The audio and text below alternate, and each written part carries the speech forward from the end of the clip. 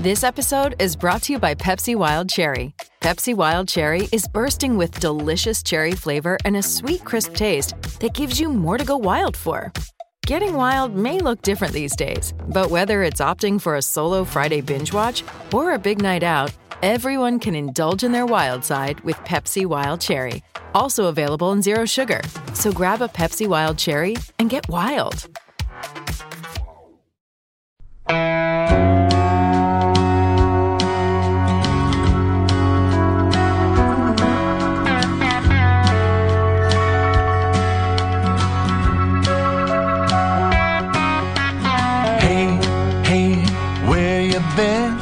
Buckeye Talk is about to begin. Hey, hey, hey, come on in. Welcome back to Buckeye Talk. Doug Lesmerises, Nathan Baird, and Stephen Means. We're in the lobby of the Fawcett Center on the Ohio State campus. Although if there's an Ohio State employee listening to this and we shouldn't be here, then we're not here. We're somewhere else. We're out in a field of daisies. We are here to preview Ohio State Cincinnati. We did the post-game podcast on Saturday, and we have a story about that, by the way. We'll get to that later. So we want to look ahead, and Nathan and Steve and I are here, and I know that we have all dug in on this. So who wants to go first with the very detailed, in-depth breakdown of everything Cincinnati football and what the Bearcats do well and don't do well and how they will attack the Buckeyes? Fire away. I mean, I'll let you take that. I'll say that they have a really good Big Ten style running game, according to Larry Johnson. Yeah.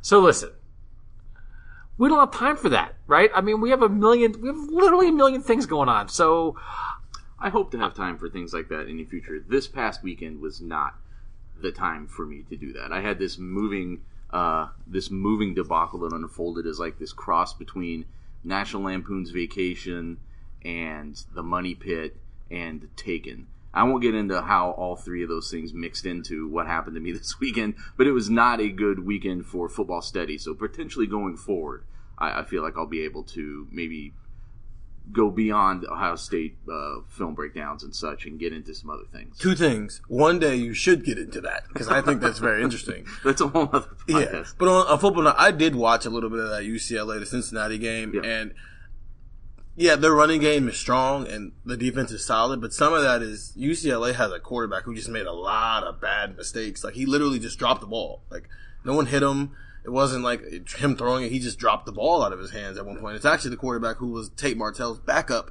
at Bishop Gorman. So what we did learn is when Bishop Gorman quarterbacks come to Ohio, they usually don't do well. But yeah, I'm not Larry Johnson, so I don't have the type of in-depth, breakdown that maybe he would have.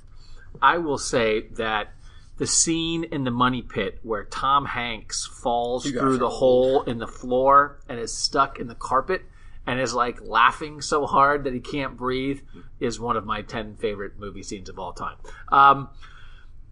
I don't know anything about Cincinnati, but I know this. I know Luke Fickell, and I know Marcus Freeman, their defensive coordinator. And I think our analysis of this game is going to be based on Ohio State. So I think Luke and Marcus will have a good defensive game plan. But I was reminded this week that in 2014, Ohio State lost to Virginia Tech, and I think the next week, where's my phone? Oh, I think the next week played Cincinnati. And I picked Ohio State to lose that game and was like really, really wrong on that because Ohio State like took over and like it was not very much of a game. And so I have a view on how I think this game is going to play out. And sometimes I think the thing we need to do, my daughter's running a cross country meet and her ankle hurts and she's running with a hurt ankle. So I was thrown off there for a second. The thing sometimes you want to, the most valuable thing is to analyze this game like as Ohio State beat writers who know this team, and we want to talk about what this game means, not just on Saturday, but for the rest of the season. But then sometimes like I have a tendency to want to try to analyze it like as a Vegas guy and like analyze it in like a, well, you might think this, but actually this is going to happen. So based on, I want to start with the most valuable thing for listeners. Based on the way Ohio State played on Saturday, do you think it's possible Ohio State will have any trouble with Cincinnati based on what you saw from Ohio State? Sure. For a couple of reasons. Number one, I just think Cincinnati is a solid team, and I don't think we saw anything out of Ohio State in week one that would lead me to believe that they can really take necessarily anybody for granted. But there are some things that are going to be different than what they saw against Florida Atlantic. Cincinnati didn't run the ball great. I mean, they had a decent number of yards in the first week. I think they averaged 3.6 yards per carry, but they have a mobile quarterback. I think that kind of dual threat is something that Ohio State didn't have to deal with against Florida Atlantic in the first game. And as much as Justin Fields is going to improve, I think, from game one to game two, now Cincinnati, and as you mentioned, some good defensive minds there. I know Marcus Freeman a little bit from when he was linebackers coach, and I think he was a co-DC for a while at the very end of his Purdue tenure. Those guys, I think, are going to now have a whole game of Justin Fields on film that they get to take apart and try to, attack him where he might be vulnerable. So it's not outside the realm of possibility that Ohio State loses on Saturday. I think talent 100% won last weekend. This weekend, I mean, Ohio State's still the more talented team, but Cincinnati is a lot better than what Florida Atlantic is at this point. So some of those, like where it was strictly just talent, or even some of the boneheaded mistakes by Florida Atlantic at the beginning of the game, those aren't going to exist. So Ohio State's not going to walk into the second quarter with a 28-0 lead. So I'm looking back at the Cincinnati game from 2014 and the Associated Press game story written by my friend Rusty Miller. This is an interesting lead. Urban Meyer was thrilled with his offense and disgusted by his pass defense. Ohio State won that game 50-28. They gained more than 700 yards. J.T. Barrett threw for 330. This is no longer Rusty. This is me. And Ezekiel Elliott ran for 182. But Gunnar Kiel threw for 352 yards in that game. And they didn't really stop Cincinnati. And it was kind of still up in the air going into the fourth quarter. So I remember just having, that was a stage in the 2014 Ohio State season where people just weren't sure what to think of the Buckeyes because Braxton Miller had been hurt, J.T. Barrett had started, the offense had done nothing against Virginia Tech. You were like, what's going to happen with this? And Ezekiel Elliott wasn't even Ezekiel Elliott yet. This was sort of the beginning. This game helped Ezekiel Elliott become Ezekiel Elliott. I think Ohio State might blow him off the field because the thing that I think about this Ohio State team is that I just don't think they're going to be consistent. I don't think that Justin Fields is going to completely get this for a couple weeks. I don't think they're going to know exactly who their best receivers are. I don't think that J.K. Dobbins and this offensive line are going to totally be dominant every Saturday for a while. But I think you see the talent, and I think the ability to flash and sort of have highs and lows based on emotional things. And I think Ryan Day is going to be on him a little bit this week of man, come on. We didn't do anything after the first quarter offensively. The second team defense let down. I think they might get hyped up for this, play really well, and then everyone's going to be they're a playoff team. And then, next week at Indiana, they'll go to Indiana and, play like crap. And Indiana will practically beat them. And then they'll come back and they'll, stomp Miami of Ohio. And then they'll go to Nebraska. That's what I think is going to happen. But I think it's very possible in that up and down sort of first maybe 8 games of the season that I'm expecting, that coming off a win that had some things you can work on, and that there's some weird motivation stuff, and Luke's coming in with his guys, and that they just might drop 55 on him, and that we might be looking at wow, we thought it was a game, and all of a sudden it's 55-17. I think that's possible based on talent because the flashes that we saw, the flashes are there. I'm just not sure when the flashes are going to show up. And so, it's you can't have it both ways. I think you guys could be right too. I don't think it's impossible that they could lose, but I'm certainly not going to pick them to lose, and I think bounce back is a possibility.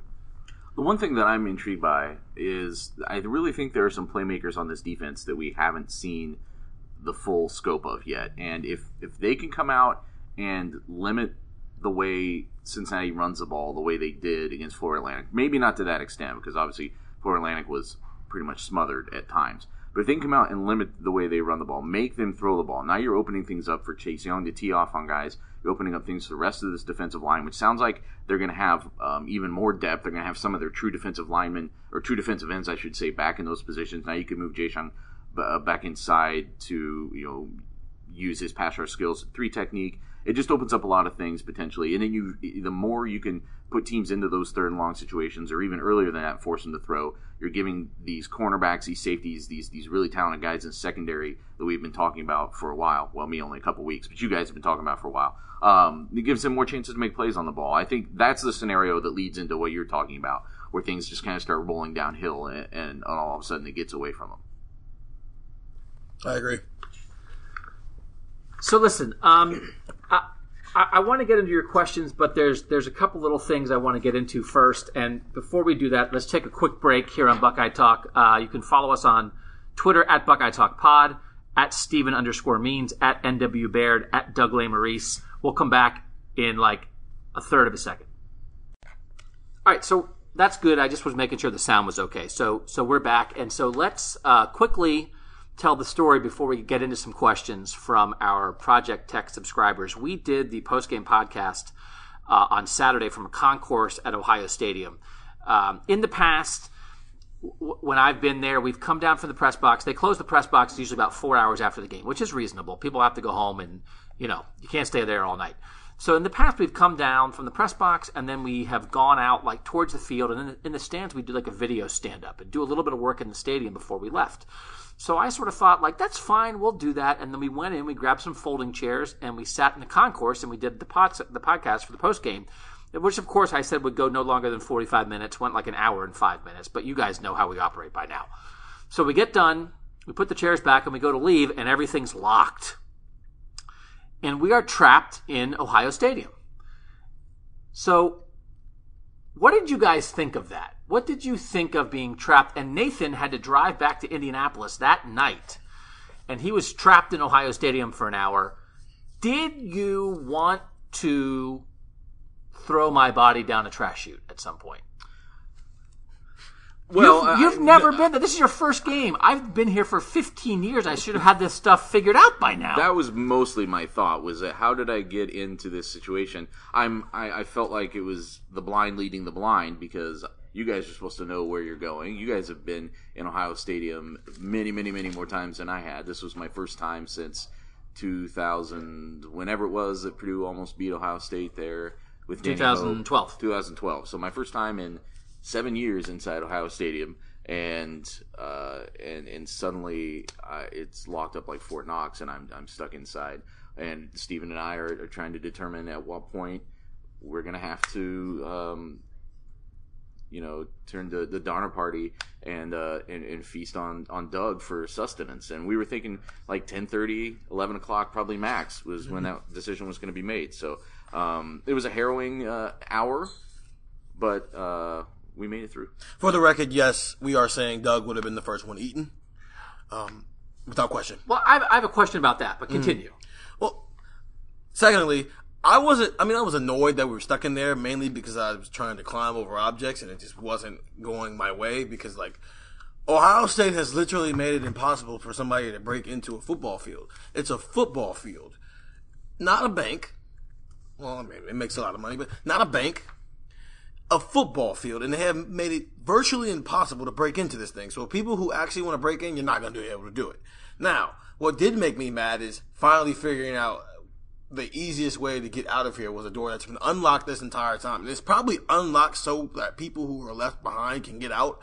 And it took me trying to climb over the gate and realize, wait, I don't have to climb over this. This is already unlocked. So that's what I was more irritated with. Yeah, we figured it out. The great Jerry Emig from Ohio State, we called him, told him we were trapped. He was not particularly pleased, but of course he's the nicest man in college football, so he said he'd come let us out, and then Steven figured a way out before Jerry had to come get us. So it was very odd. Everybody's okay. I think there were points where we probably could have climbed over something and escaped and not been killed, but probably broken something maybe, or torn a ligament or something. And at some point, we had to get Nathan back to Indianapolis. So, like, me breaking my ankle might have been worth that at some point. We didn't reach that point, thank goodness. It would have been worth it to me. Right. Yeah. Yeah, like, if you would have, like, just snapped my ankle in half, like, after 15 minutes if we could have gotten you back home. You had a long drive. It's reasonable.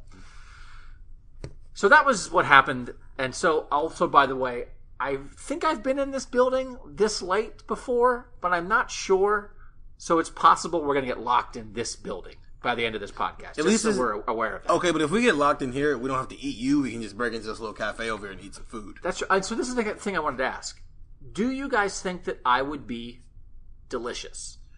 It's not a matter of flavor at that point. It's just it's just sustenance. It's just being able to survive to the next morning. I think I would be delicious, but I would be dead, so it wouldn't matter. All right, let's get to some questions. I have a big thing I want to talk about in terms of Luke Fickell and Ryan Day. But let's get to some of the podcast questions from the tech subscribers. You can subscribe. If you go to cleveland.com/OSU, there's a big banner at the top that you can figure out how to subscribe to be a Project Text member for $3.99 a month. I send you a couple texts a day. Literally, I was sending a text today while Ryan Day was at the podium talking. I'm sitting in the front row, Ryan Day is talking, and I'm texting you not just what he says, but what it means and why it's important. You don't have to go on Twitter. You don't have to wait for a story a couple hours later. I'm telling you you don't have to watch the live stream while you're at work. I'm telling you the most important things Ohio State's coach is saying in the moment from the front row of the press conference. So, like, that's the kind of stuff you get. Not only do they not have to go on Twitter, these are things that you're not tweeting, and potentially nobody is tweeting. It's true. That is true. And also, yeah, I don't tweet. I only tweet, and this is part of the thing that I want to get into with Luke Fickell, is like, I only tweet. My tweets are just nonsense. By the way, if I tweet something that's ridiculous, I don't mean it. I'm just messing around. People are always like, well, I don't know. I'm just messing around, man. Let's get to a question. Do you think the coaching staff will give Josh Proctor playing time at Jordan Fuller's expense? This is from the 310. I know Fuller is a captain, but I really believe Proctor is the more talented of the two. I had sent like a text about Josh Proctor after the game. He made that pick. I think maybe we even talked about it a little bit after the game, but there's just a lot of interest with Ryan Day, and there was with Urban Meyer, about the young guy versus the older guy. Is there any part of you that thinks it would make sense to give Josh Proctor, who's in his second year here, some playing time at the expense of senior captain Jordan Fuller? No, not with that specific situation, just because Jordan Fuller is also one of their best players. It's not like I'm just going to say, it's not like the Tough Borland situation where it's like, they're kind of equal. One's just older and he's a captain. No, Jordan Fuller is one of the best defensive players on his team. He's a second-team preseason AP All-American. So not at that expense there where you're taking one of your best players off the field. Yeah, and you could extend this question to any number of other positions. You could extend this question to Luke Farrell and Jeremy Ruckert. You could extend this question to Brandon Bowen and Nicholas Petit-Frere. You could extend this discussion to other people who aren't just coming to mind right now. Probably the Mike linebacker situation. And here's the thing: talent flashes, and that's what we saw. That was an incredible interception, I thought, that Proctor made there. But talent does not equal consistency on its own. That's usually a byproduct of maturity and sometimes experience, and sometimes just intangibles that certain guys have that others don't. And I'm not saying those other guys don't have that in these cases, but you want the guys who are going to consistently play the best on the field all the time. It's when those two things kind of sync up over time that you get something truly special. And maybe those guys can build into that. But I think right now, just from what we're hearing from these coaches, is that in a lot of these situations, they're even sort of like tacitly acknowledging that maybe some of these other guys have more quote-unquote talent, but they are erring on the side of who produces and does what they're supposed to do consistently over the flashes that they might get from some of these other guys. If you have really good players who aren't playing, that means you're good. Like, this is what good programs have. Yeah. Like, it's not, and there are a lot of people who want to compare Josh Proctor to Malik Hooker. And you're going to get that opportunity with the single high safety and some of the sideline to sideline stuff, and it felt like Malik Hooker could cover the field by himself. I think that's super high praise. Like that, nobody is Malik Hooker right now. I'm not sure that Jordan Fuller can't be that also. He didn't play much single high safety last year. I don't think he had his best year last year. But there's a lot of stuff that didn't happen with the defense last year that a lot of people are ascribing that to the defensive coaches. And so I think if you believe in Jeff Hafley and you believe in Jordan Fuller, who is like a great Buckeye and a super hardworking, smart, like dude who's also a really good athlete, let's let Jordan Fuller see what he can do. Josh Proctor made that play. Jordan Fuller didn't have a chance to make a play like Josh Proctor made. I'm not so sure Jordan Fuller wouldn't have made the exact same plays. They didn't throw to the receivers. They threw to the tight ends the whole time. So I think we need to let Jordan Fuller have a chance to be Jordan Fuller first. But Malik Hooker and Marshawn Lattimore both didn't play much their first 2 years. Some of theirs was injury related. And then they were starters for the first time their third years at Ohio State, were basically All-Americans and went to the first round of the draft. So maybe that's what Josh Proctor will do. And then part of you says, and I had some response from people of, I can't believe Malik Hooker didn't play ahead of Tyvis Powell in 2015, right? Because Ohio State in 2014 had two really good safeties in Tyvis Powell and Von Bell. They won a national championship. Both those guys came back in 2015. There was even some idea of like, would Tyvis come back in 2016, and he didn't.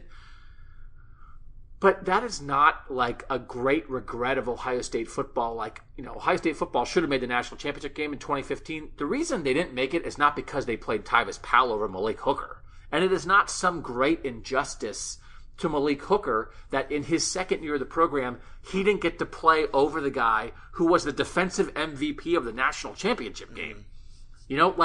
Sometimes you gotta wait. So I think they can be really good with Jordan Fuller.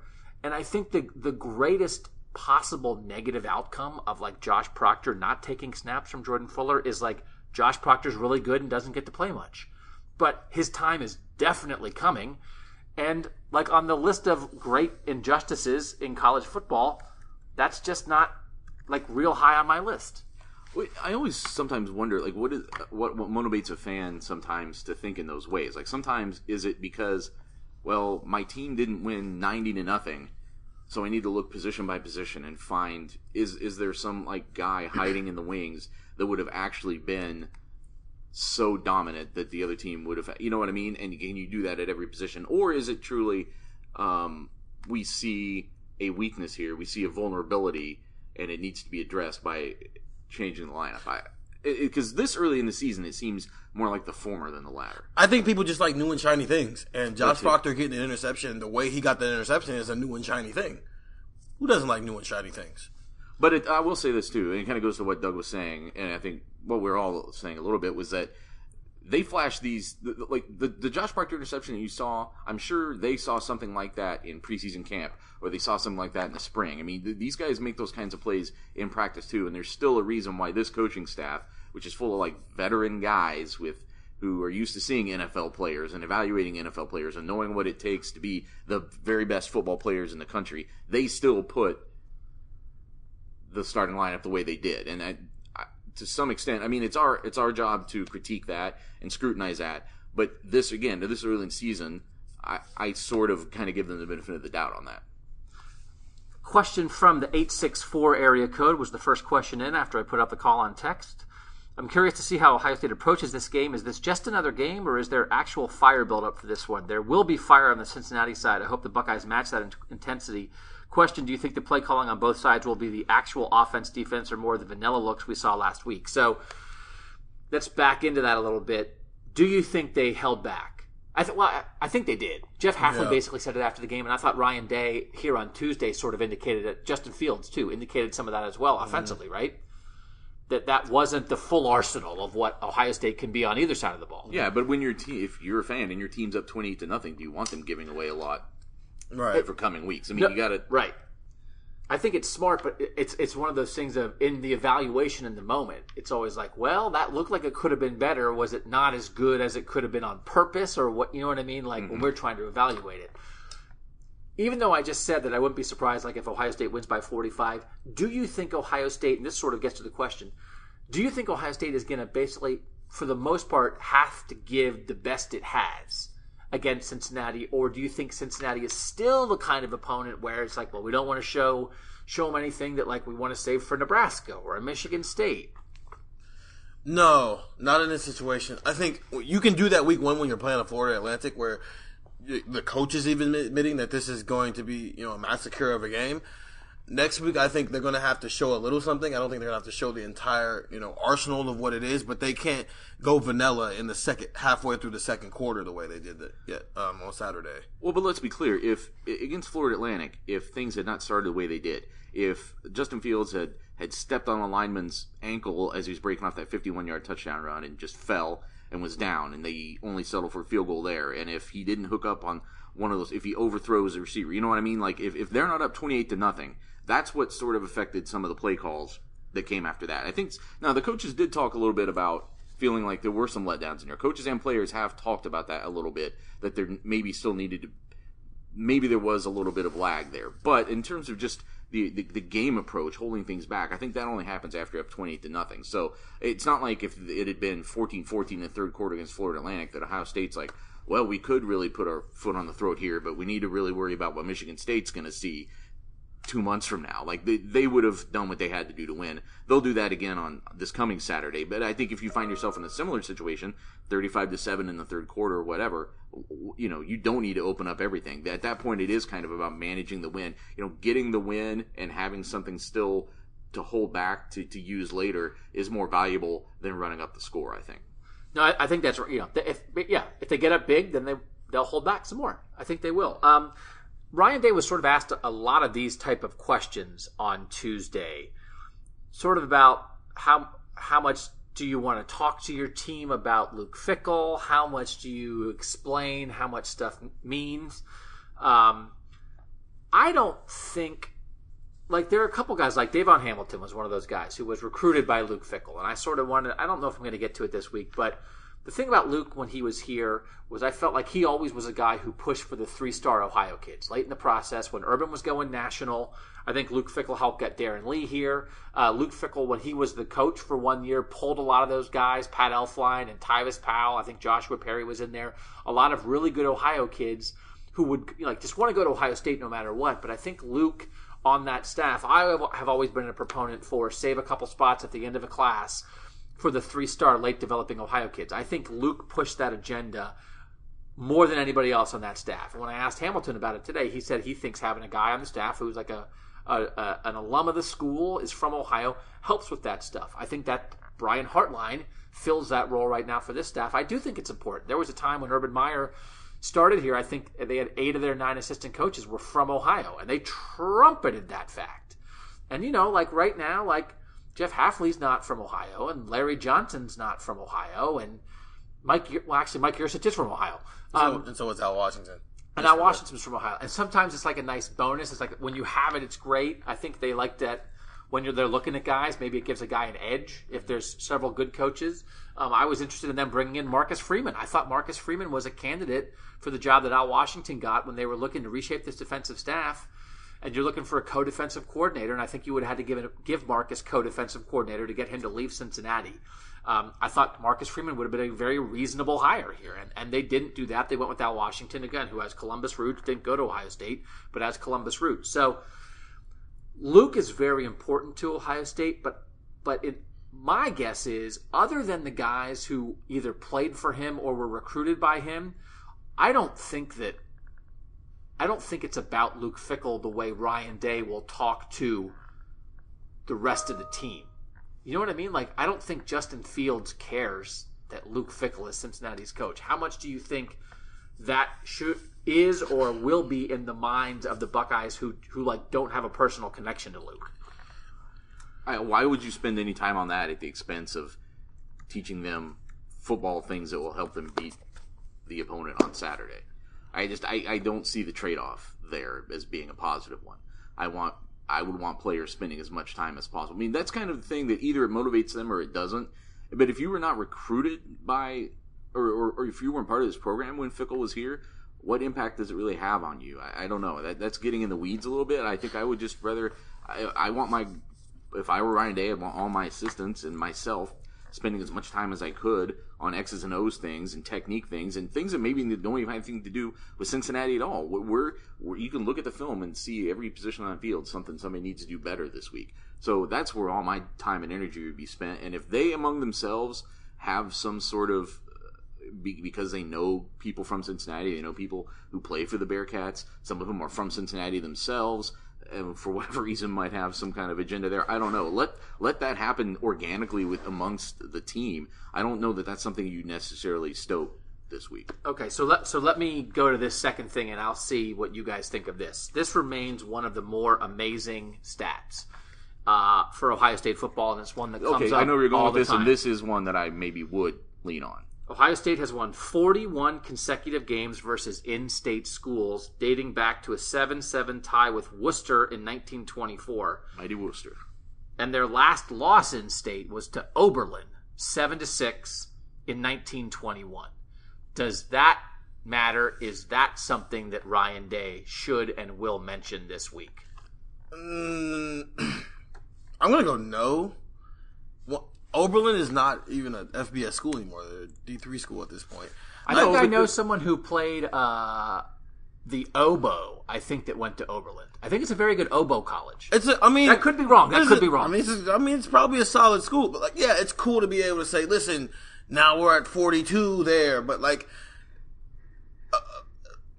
I don't think that should be that's not really the motivation there. You want to continue to get better when again. I think part of it is the fact that if we look at some of the starters on this team, I don't know, this is offhand, I'll actually have to go look at this. I don't know how many of these starters are actually from Ohio, were actually recruited by Luke Fickell. So I don't know how much of that really matters to guys who aren't from Ohio and don't really care that much about Cincinnati guys, you mean? Or Ohio State guys? Ohio State guys. Okay. Yeah. So I don't know how much that's important to. It's cool to be able to say, yeah, we made that 42 now, but I don't think that's necessarily that important of a thing. See, that is the one that I think I would bring up more than anything specific to Fickell or Cincinnati. That I would let that happen organically if that's something that players on this team already care about. But the other thing, this is something that you kind of get to brand your university, your program with, brand your team with. This is a place that's trying to trademark the in the Ohio State University. So it means something to be the dominant program in this state. And I know that the college football landscape has changed a lot since Oberlin and Worcester were playing Ohio State in varsity college football or whatever you want to say. But there are a lot of other Division I programs in this state, including the one they're playing this Saturday, including the one they're playing 2 Saturdays after that. And these are programs that they want to continue to have this decided, lopsided, dominant advantage over. I want to add one more thing to that. This would be cool if we were in Michigan or Alabama or California or even South Carolina. Schools that have multiple Power 5 right, I'm going to interrupt teams. you. So I want to ask this question. Okay. What do you think the reaction will be if Cincinnati beats Ohio State? Oh, okay, yeah. No, okay, fine. It's cool. It's a cool thing. And no, it wouldn't be okay if Cincinnati beat Ohio State on Saturday. But do you think the reaction of Cincinnati beating Ohio State would be different than if than if Purdue beat Ohio State? Purdue does beat Ohio State pretty regularly. Yeah, that was for you. I think I'll say this. I'm not a Purdue alum, by the way. I just happen to have watched them a lot in the last 13 years. Yeah. I think that the reaction would be crazier if Cincinnati beat Ohio State, just because Cincinnati's not supposed to beat Ohio State. But I think it would be more impressive if an Alabama had a 41-game winning streak against schools in their state, because one of those schools is Auburn. Okay, so I completely disagree with everything Steven has said about this. And it's sort of when Dayton beat Ohio State in basketball in the Big Ten tournament, the headline... What's that? They didn't beat them in the Big Ten tournament. I mean, in the NCAA tournament, the first round of the NCAA tournament in Buffalo. Ari and I were driving back from that. We ran out of gas, and we had to walk. You're making me not want to get in the car. I want to go places with you, man. We got picked up by a guy who drove us to a gas station in Buffalo. And he was telling us a story about how he used to work in concrete or something, and his pores were filled with concrete. Okay. When Dayton beat Ohio State in basketball in the NCAA tournament, the headline in the Dayton Daily News the next day was like, the University of Dayton beats Ohio State. When anybody in this state, and I think it's actually the reverse of what you said, Stephen, it's not about the number of wins, it's the fact that this is Ohio State's state. Yeah. And it's going to happen eventually, and we've talked about it in the past. They've been very lucky with some of the MAC schools they played.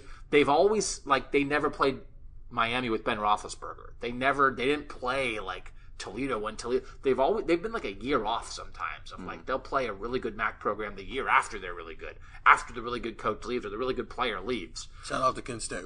So some of this is luck. Like they get Kent State when Kent State stinks. They didn't have to play the Hazel Kent State teams that were good. It will be a monstrous day, the day that Ohio State loses an in-state game. And so I agree. I think what you were saying, I think this is a motivating factor because it's like protect your house, just protect your state. And the fact that they're not even, and Cincinnati's been close a couple times. They weren't that close in 2014. They've been down to like last-second field goal close before. So I actually think this is something that is worth talking about because the day that Ohio State loses an in-state game is going to be a day that it's going to be a really unfun day to wear scarlet and gray.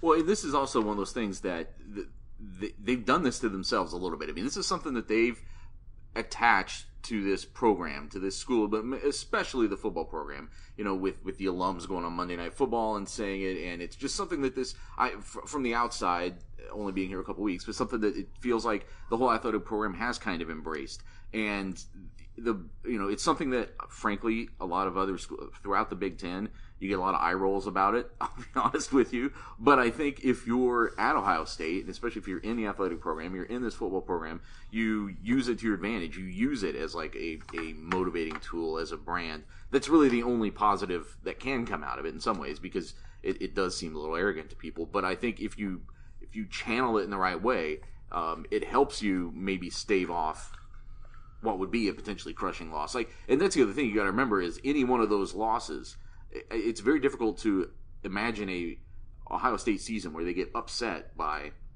Bowling Green and still end up in a college football playoff or in the kind of postseason scenario that they want to be in. Let's move on to, can you divulge how many people pay for the texts and how many download the podcast? Keep up the great work. From the new guy, Nick. I think if I divulged how many people pay for the text, the bosses would be mad. I think it's a good number, and I've told you guys this before, that we're trying this at Cleveland.com, for I think our whole company across the country to try this stuff, and I will tell you that the Ohio State text group is the largest one. So, you're awesome. It's a good number. They're happy with it. They would like it to grow. And so I hope it continues to grow. It really, in my honest opinion, it hasn't bumped up as much since the football season started, since I maybe thought it would. If you guys want to spread the word, I can't give you the number. I wish I could. And if I ever get the go-ahead someday to give it, but I will tell you, go to cleveland.com/OSU, find the banner to pay for this thing, and try it out because people seem to like it. I'll say, as someone who came in from the outside, and I've been in this profession for a while and worked for other major national companies, I was really impressed by the idea. It was one of those things that was like, oh, why didn't someone think of this before? Which I think people kind of already have. I don't think it's necessarily reinventing the wheel, but it's a really useful product, I think, for readers, and I've been impressed by hearing how many people are doing it, and I think you're going to, in the very short term, see it returned in the way that we're covering this team. Perhaps even how I'm sitting here in the first place. Yeah, no, I mean, it's like, you got to make money to spend money. Some people say spend money to make money, and it's not in journalism. Both. No, it's both, but it's both. It is both. It is both because I've definitely seen other places that bemoan the fact that they can't do more. They aren't willing to put the resources there that they can get the return that you guys are or that we are now getting on this. Yeah, I mean, we're not it's not, we're not financially supporting a reporter with the text subscriptions, So right. It's something that is helpful. We'll take it for sure. But we got to get more, and we have to make money bunch of other ways too, but it's certainly helpful. And I will tell you, and I will share this. I'm willing to do this. I don't know how 100% reliable this tracking is, and I know it does not include anybody who listens on Spotify. But as far as I know, we're getting about 10,000 downloads per episode for the weekly Wednesday ones. And we had dipped for a time. Part of it was in the summer, and like we're back up to 10,000, and there have been times when we've been above that. But I don't know what that means, but I'm happy with it. And I think it's pretty good, and that means that we have a loyal audience, and we appreciate you guys a lot. So, from the 817, can we start the Intelligent Buck Fan Worry Index? Irrational fans are always a 10 on a scale of 1 to 5, but you make us better fans. So how worried should we be about Cincinnati? Scale of 1 to 10, and can't say 7. That's always good. Everybody always says 7. Ask Steven, ask Nate. Obviously, Doug will say 15, and when we play Nebraska, probably 25. Ha! But seriously, rate the worry. All right, 1 to 10 scale, you can't say 7. Steven, you go first. 5 for now. I think that's reasonable. Yeah, I was going to say like solid 5.5 week 6. I mean, it's plausible that they could lose, but it's still more so relative to, say, other games on schedule like Florida Atlantic and Miami of Ohio, but still a game that Ohio State, I think, should win just based on the talent disparity in these programs. I will say, I feel like I'm coming in, I don't know, I'm more like a 3.5, I think, because and I will say, I didn't pick Ohio State to lose to Purdue last year. I think there was somebody on the beat who might have picked it. I did say that I thought that could be close and that there could be, because I'm a Rod Dale Moore stan, right? What's that thing? What's stan even mean? Is that how the kids use that word? Stan? Steven, what's stan mean? I suppose. I'm not that much younger than you. Okay, so... Sadly. Listen up. You act a lot younger. Okay, listen up, you old folks out there. Yeah. So Stan is pretty much a super fan, and it derives from a song. You know who Eminem the rapper is? He's like the only rapper I know. Oh. They had the thing where he everybody wore a white T-shirt and walked into that music show because he sang that song about the crazy guy, Stan. Right? That's because that's why. Bingo. Are you serious? Yeah. That's what that means? His name is Stan, and he's a super fan who's like literally derived and does all this. Now, it's obviously everybody's not like that, but that's the hope. A Stan is. That's what it derives from. And it's a Stan is basically an over the top fan who kind of does a little too much. I have a friend, we call him I Stan Cam, because he's such an Ohio State I fan. thought it was like a shortening of something, like blog is short for weblog and all that stuff. Like I thought it was like a. Can I be honest with you? Yeah. I just found out today that blog was short for weblog. Really? Okay, so we're I even. have never heard that word before in my life, and I'm wearing a shirt What called. that is. Yeah, SMH. yeah, Oh my God, that's another thing. I have to issue a correction. yes. This is the greatest and most embarrassing correction of my journalism career. What, shaking my head? I did not think that SMH was S in my hat. My friend thought that, and I thought SMH was suck my hole. That's so much worse. It is so much worse. so much worse. That doesn't even make sense in context. You should have just There's stuck no with context. You should have stuck with the other one, honestly. Because it's Adam Jardy, the basketball writer for Buckeye okay. Talk. He's the one who thought the in my hat thing, because he and I had this conversation many years ago. And like in the middle of last week, I was like, because I read you guys listen to Malcolm Gladwell's podcast at all? So like Malcolm Gladwell had a whole thing about how like the whole Brian Williams thing, when Brian Williams said like, I was in the helicopter that got shot down. I was like, no, you weren't. Yeah, You were in the memory's helicopter. unreliable. Yeah. And that like you somehow over time as you tell a story, you put yourself. And so I Brian Williams'd myself with S in my hat. Because that's Jardy's thing. Mine is suck my hole. And we were both so very wrong. But I took his thing because it was better and also less nasty than mine. But so in your mind, people were like pointing out something like regrettable that someone else had done, and then hashtagging it in such a way to be like very arrogantly like that person can suck my hole. Yes. Yeah. Right. Like, oh man, I can't believe the Indians bullpen. Suck my hole. Yeah. It is worse. It says so much more. worse. It says so much more about you than the other interpretation. Yeah, the other one was kind of like silly and whatever. This is just like deep and dark. Yeah. That's me. Hey, I'm deep and dark. Okay. So I'm like a 3. Yeah, I'm like a 3.5. Because I just think, Because like the Rondale Moore thing, again, the thing we sort of talked about last week, do you have like individual NFL talent that can really burn you? And that's why even like in 2014, I was really like sort of in the bag for Gunnar Kiel, that Cincinnati quarterback. He'd been a transfer guy who had bounced around a lot. I think he'd been at Notre Dame at one point. Yeah. And it was like, oh, well, if you get the best of Gunnar Kiel, that turns out Gunnar Kiel threw for 372 yards. It's just that Cincinnati defensively couldn't stop J.T. Barrett and Ezekiel Elliott, so they won the game, by 3 touchdowns. I don't know that Cincinnati's there in terms of like having a dude who can scare you to that extent. And I just think it's like the reason that I think you'd be scared of Cincinnati is like Luke. It's Luke. It's like Luke's a good coach. Luke really wants to play well when he gets here. I think Luke has has some schematic ideas of maybe how to handle some of this stuff. But again, I almost think Luke would be better prepared. This might be an interesting point. I think Luke might be better prepared to stop the Urban Meyer offense. But like some of the stuff that you're talking about, Nathan, that you're gonna dig into with some of the under center stuff, I thought we saw an evolution away from the Urban Meyer offense last week, and I don't know that. I think we'll just soon we'll reach the point where it's the Ryan Day offense, and Ryan Day is building a lot on what Urban Meyer did. And again, last year was the anomaly. That's not the Urban Meyer offense. I'm talking about the Urban Meyer quarterback run offense. But Urban Meyer never went under center. Ryan Day's going under center a little bit. And so Luke knew that Ohio State offense. And I think Luke stopping that Ohio State offense could have been very much a real thing because Luke faced that offense every day for 5 years. But he hasn't faced the Ryan Day offense. And I think it might be interesting that the Ryan Day offense might just be enough different that it negates to some extent the edge you thought Luke might have by knowing how Ohio State wants to play.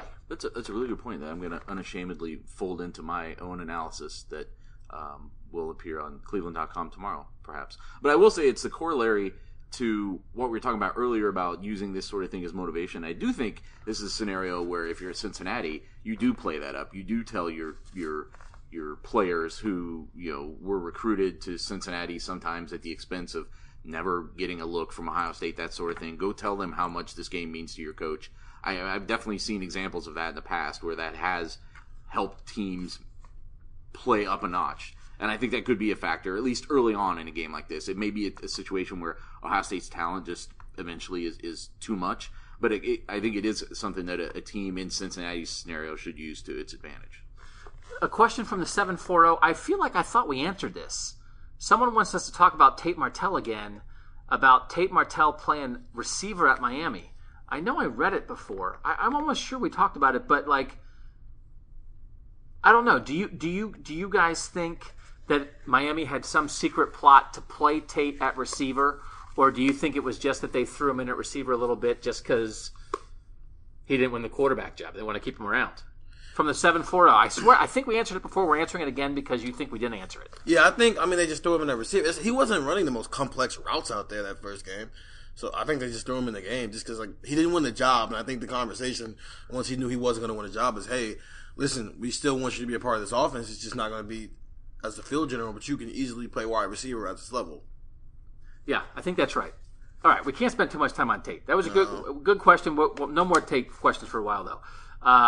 Question, it's only one game, but 2 offensive keys seem apparent. Can Justin Fields learn to find pass targets faster, and can Greg Studrawa develop a great run-blocking line? Both of those skills sometimes seem hard to develop. You have it or you don't. Andy Durham in North Carolina.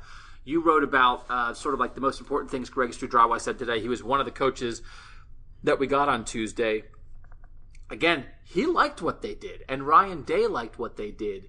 In terms of the idea of like developing a great run-blocking line, they're talking about Jonah Jackson knocking dudes over and getting 9 knockdowns.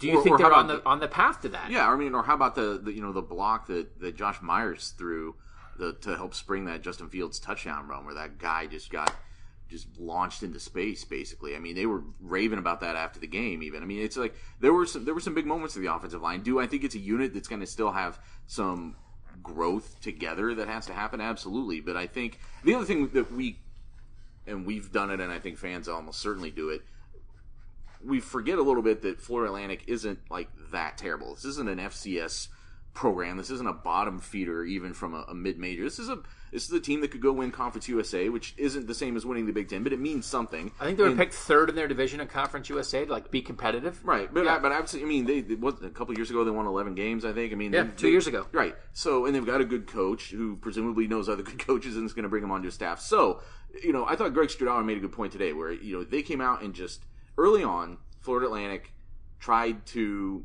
just man up Ohio State, beat them head on. The defensive line versus offensive line, and they obviously couldn't. They just got crushed. So then when Florida Atlantic then started going maybe to more of a finesse look, going to, employing better technique, different technique, that forced Ohio State to adjust a little bit. And he was happy with the way, for that week, their offensive line adjusted. But as much as he was praising them today, he was asked later in the thing, later in the press conference, does this group still have a lot to grow? And he's like, oh my God, yes. Like, we have still so far to go. There's still so much more that they have to learn to play together, and there's still a lot, I think, that each individually they have to get better from a technique standpoint. I think they were really solid in the run game. I think the pass protection is where they really need to grow the most.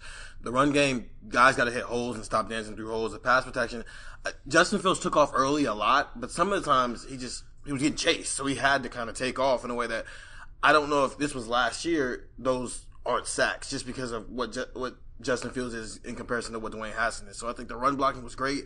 Pass protection just has to get better.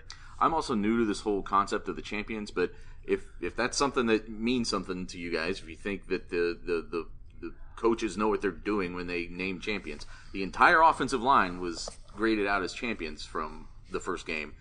Not J.K. Dobbins, the offensive line. Yep. So.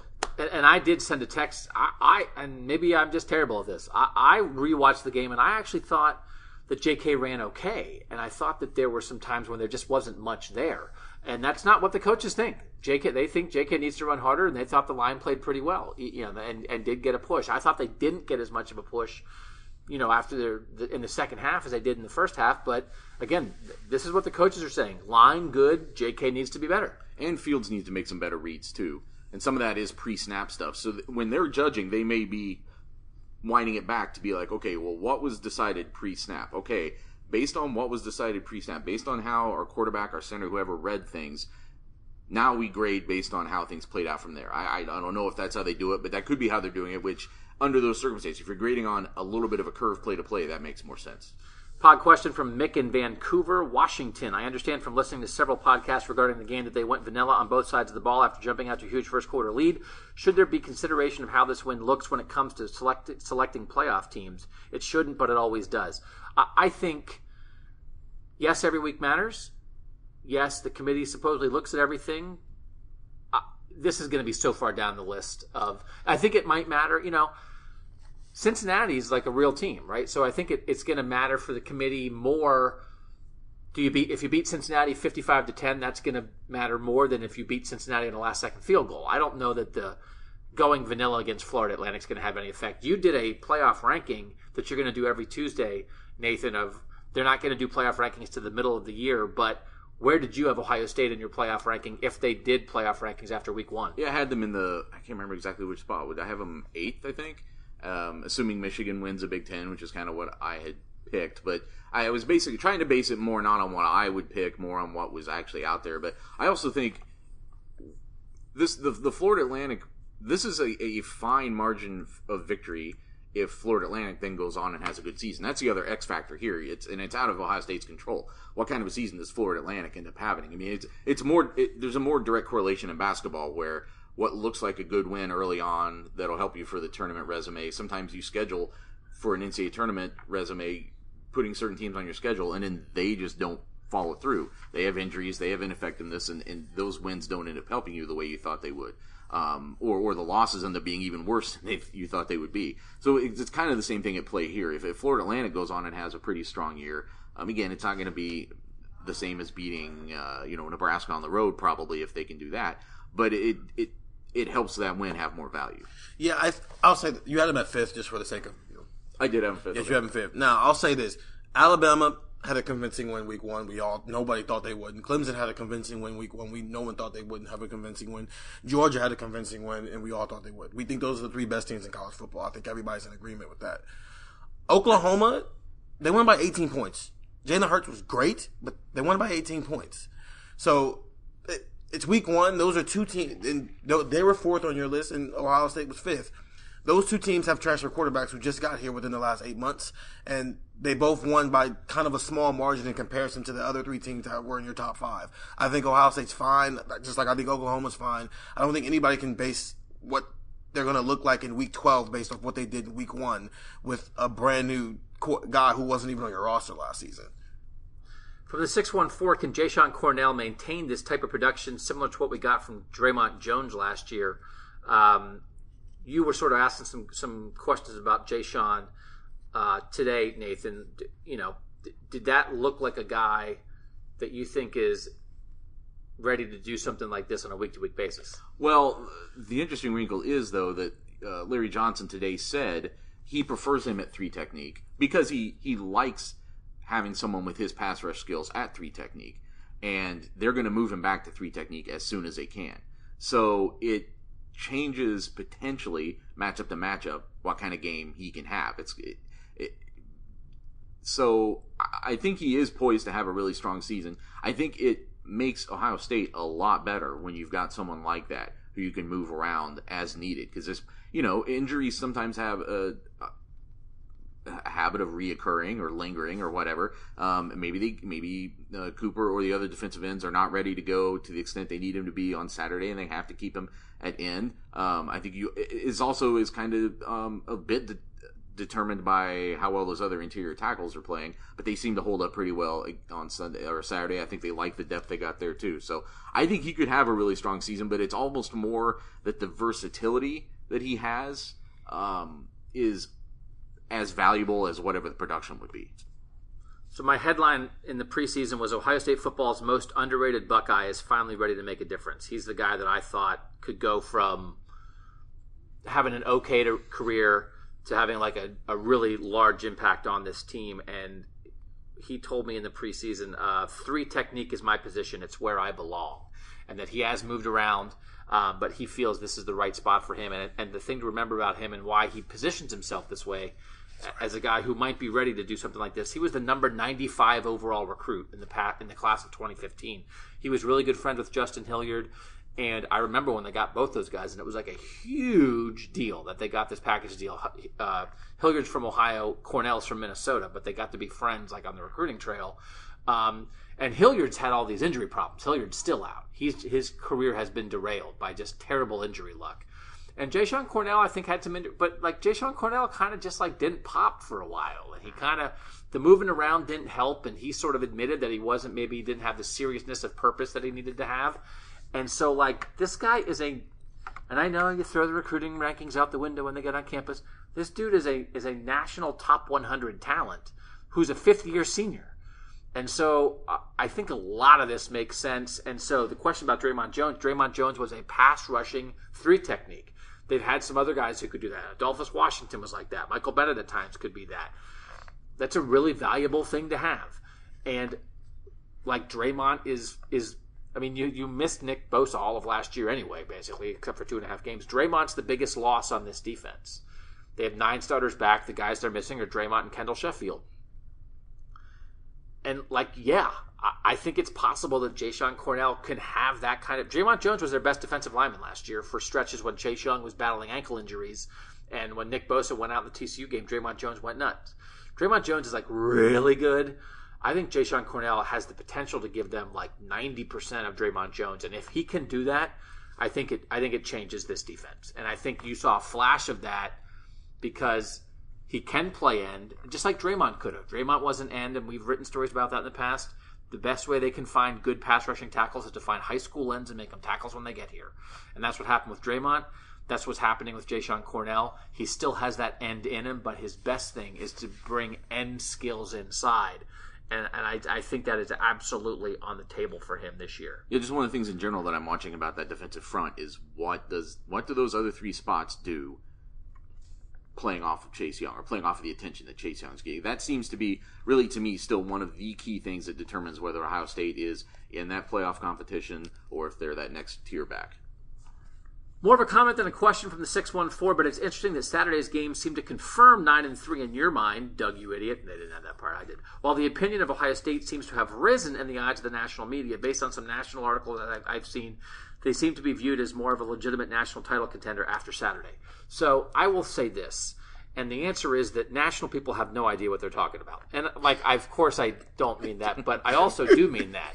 National people, you can't watch every game. No, they know 5% of what I know about Ohio State, and you guys do too. But I've been doing this for 15 years. I'm wrong about a lot of stuff, but sort of the ins and outs of how to read the program and the day-to-day stuff. They don't know more, and that's fine. And so they see a highlight of Justin Fields throwing a touchdown pass to Ben Victor because 3 defensive backs conked their heads together like coconuts. That's not it. I swear, I promise you, that's not how it's going to... That doesn't matter. Because Chris Chugunov would have thrown the same pass. I get you have to hit the open guy, but that's not what it's about. There's a million other things that it's about. And so Justin Fields did some good things, but I also thought I saw some things that just need to be better because you can see the day. And maybe the game that's not being talked about, and I know people... And maybe there's a question coming about this. I've been high on Nebraska. I've been talking about... I had Sam McEwen from the Nebraska Beat on in the summer, and Sam was super high on Adrian Martinez and super high on Nebraska. And people were like, that was a great podcast interview, but what's up with that Nebraska dude? And then I basically absorbed everything he said, and I was like, yeah, I agree with that too. I think Nebraska's awesome. I think Adrian Martinez is awesome. I don't know how good their defense is going to be. Maybe Nebraska... Even their offense didn't look that good. And they had a bad game. And it's we can play the what-about game of well, if you think Justin Fields didn't look good, well, then what's up with Nebraska? And I get it. They didn't look very good. I imagine they'll be better in Week 5, just like I imagine Justin Fields will be better in Week 5. But I just thought there's a lot of natural talent that flashed, but I thought you saw ways, again, I still... Olave is really good, and he ran he smoked the dude on that route, right? Chris Olave's route on that touchdown was awesome. They're not Clemson. They're not Bama. They're just not right now. They're still not. Okudah looked awesome. Okudah looked like a top 10 pick. I get that. But they're going to be strained in different ways by different teams. And I'm just waiting. And I want to get to some Luke stuff sort of that I want to talk about that's not from a question. But I'm just telling you, D'Antonio, after the Nebraska game, when they come home in Week 6, Michigan State, D'Antonio's going to have a plan for these guys. And I think Luke is going to have some version of a plan for these guys. And I don't know if Nebraska is going to have it defensively or not. Penn State looked really good. I think Wisconsin's going to have a plan for these guys. And they're going to have an adjustment off the adjustment. And I'm just saying, Justin Fields' world is going to get a lot more difficult and a lot more complicated. And when people are chasing him and he has to make quick decisions and make quick decisive throws or make big-time runs where he doesn't have a whole 6 bodies wide, the Big Ten is pretty decent. And I know Northwestern went out and didn't look very good against Stanford, and I get it. Guys have opening weeks and they don't look great.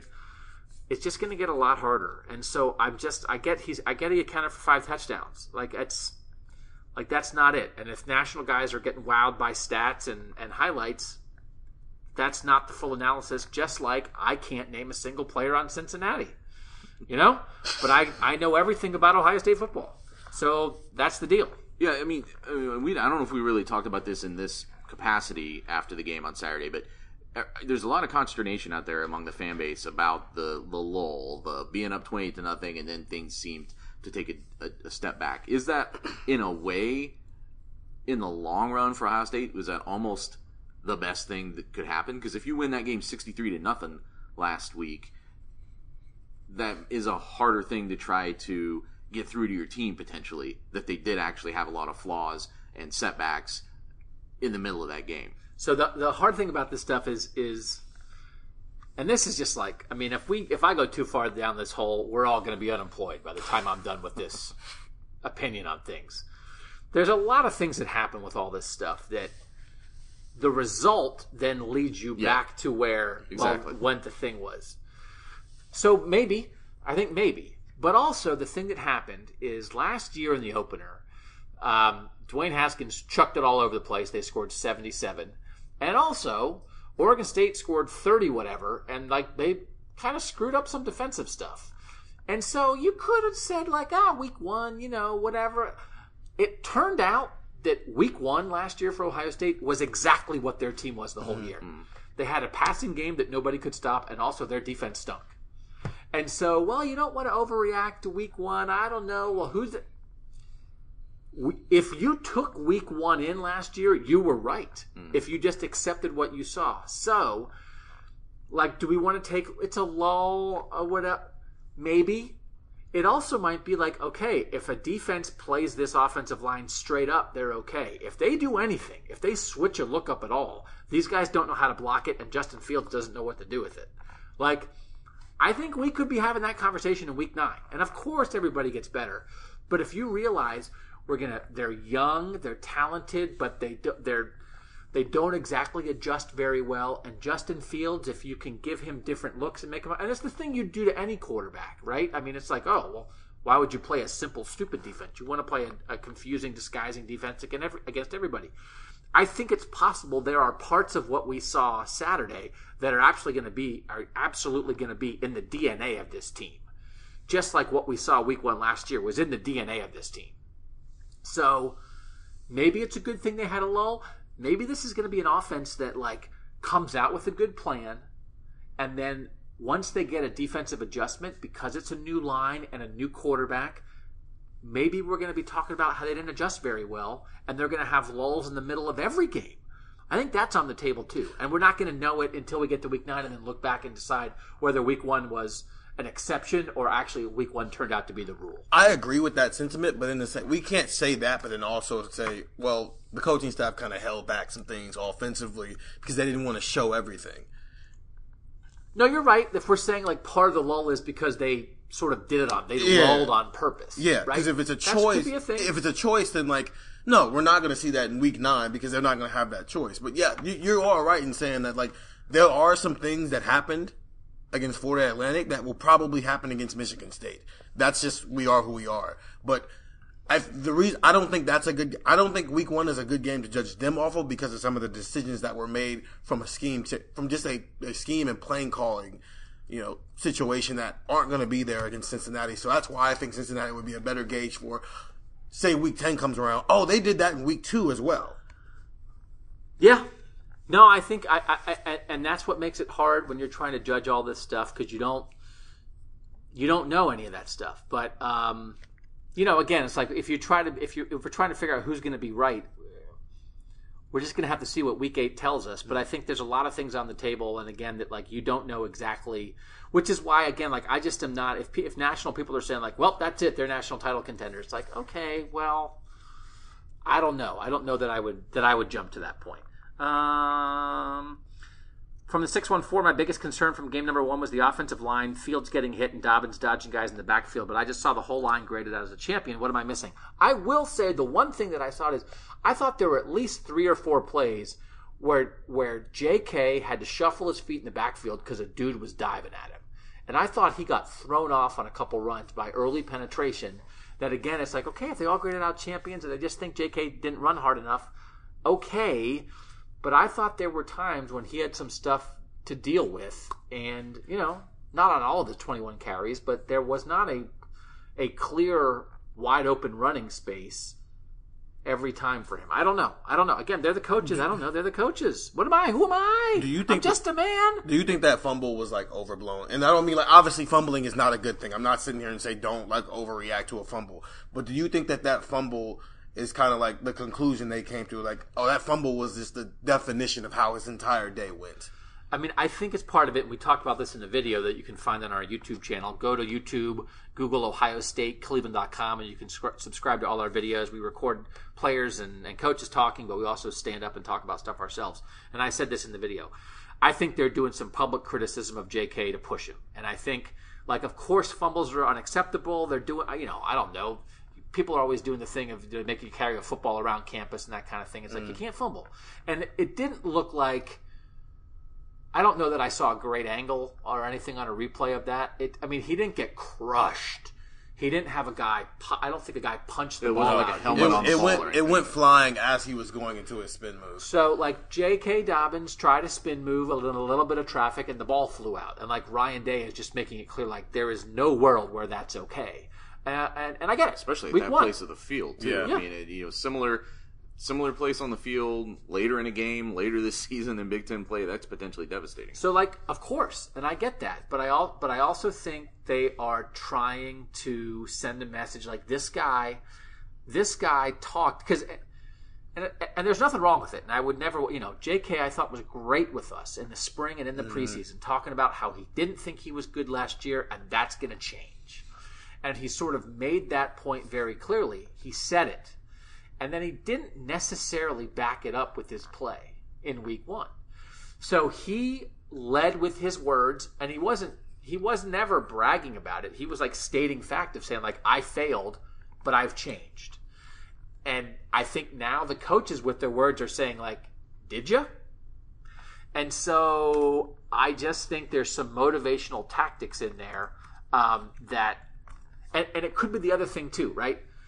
You have a veteran running back and a young offensive line, and the running game wasn't great. So is it possible that they're trying to build up the young offensive line and challenge the veteran running back, and actually – there's some more culpability with the offensive line than they're letting on and less culpability with J.K., but they're trying to make a point to both groups? Well, this was my point. You guys, again, have a better perspective of this because the champions thing is new to me, but is it only ever like it's a pure numbers thing, like somewhere there's a formula, these guys graded at the champion level, so we have to name them champions, or is there some manipulation, some motivation, some psychology that plays into that where they'll deprive certain guys of champion status, they'll give on a week-to-week basis, they'll give certain guys champion status to play with that a little bit. You guys would have... I think it's grade-based, so I don't think they would make it up whole hog, but I think you can grade a little easier. I think there's also we've seen what JK can do. We really haven't seen what this offensive line can do. So JK is your kid who gets 4.0s all the time, and this offensive line is like the 2.7 kid. So when he gets a 3.0, you're like, oh yeah, you got a 3.0. When J.K. Dobbins gets a 3.5, which is still honor roll, it's like, he didn't do that well. But he didn't have an honor roll game. He didn't have an honor roll game? No, he didn't. But like when you're right. But when you see, even if he would have ran for like 6 yards a carry. This is a guy who's run for 7.5 yards per carry, so that's still not. I mean, to your point, it wasn't like he was good, and it's how much responsibility does he own for the not being great, right? And it seems like they really, because then someone eventually in the end, Bill Rabinowitz from the Dispatch, eventually in the end said to Ryan Day, because there had been sort of enough answers from Ryan Day about like, well, the offensive line was actually pretty good. We need to run harder. Yeah, the offensive line was pretty good. We need to find holes and make yards after contact. And so Bill finally said, like, are you displeased with J.K. Dobbins? And he said, no, I'm not displeased. And then he sort of backed off a little bit when pushed on it. I'm not mad, I'm disappointed. He was trying to make the point that he was sort of displeased. And again, I don't think they're lying. But here's the thing about all this stuff. It's right. Okay. This is true. Coaches know more about football than us. That is true. This is also true. We always tell you what we think because we have no reason to do anything else. Mm-hmm. Coaches have an agenda every time they open their mouths to the public and to us. So, we're telling you this is what we saw. When we see it, we don't see it the same way a coach sees it. We don't see it with as much experience and as much knowledge. But we're telling you straight. Just keep in mind sometimes, just because a coach says it doesn't exactly mean that it's 100% true. No, he said after the game that he thought J.K. Dobbins ran hard. I asked him straight up because I didn't think J.K. Dobbins had a great Saturday. After the game, I thought he ran hard. He looks at the film and went complete 180 to that opinion on Tuesday when we talked to him, and it led to being asked, are you displeased with your starting running back, where on Saturday you were saying the exact opposite.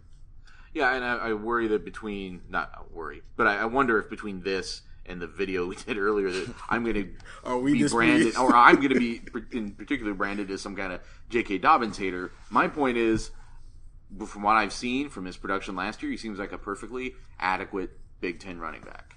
But that's not what he brands himself as, not what he's kind of, and it's certainly not what I think at large, the fan base, the people who pay attention to this program, I certainly don't think that's what they think he's supposed to be.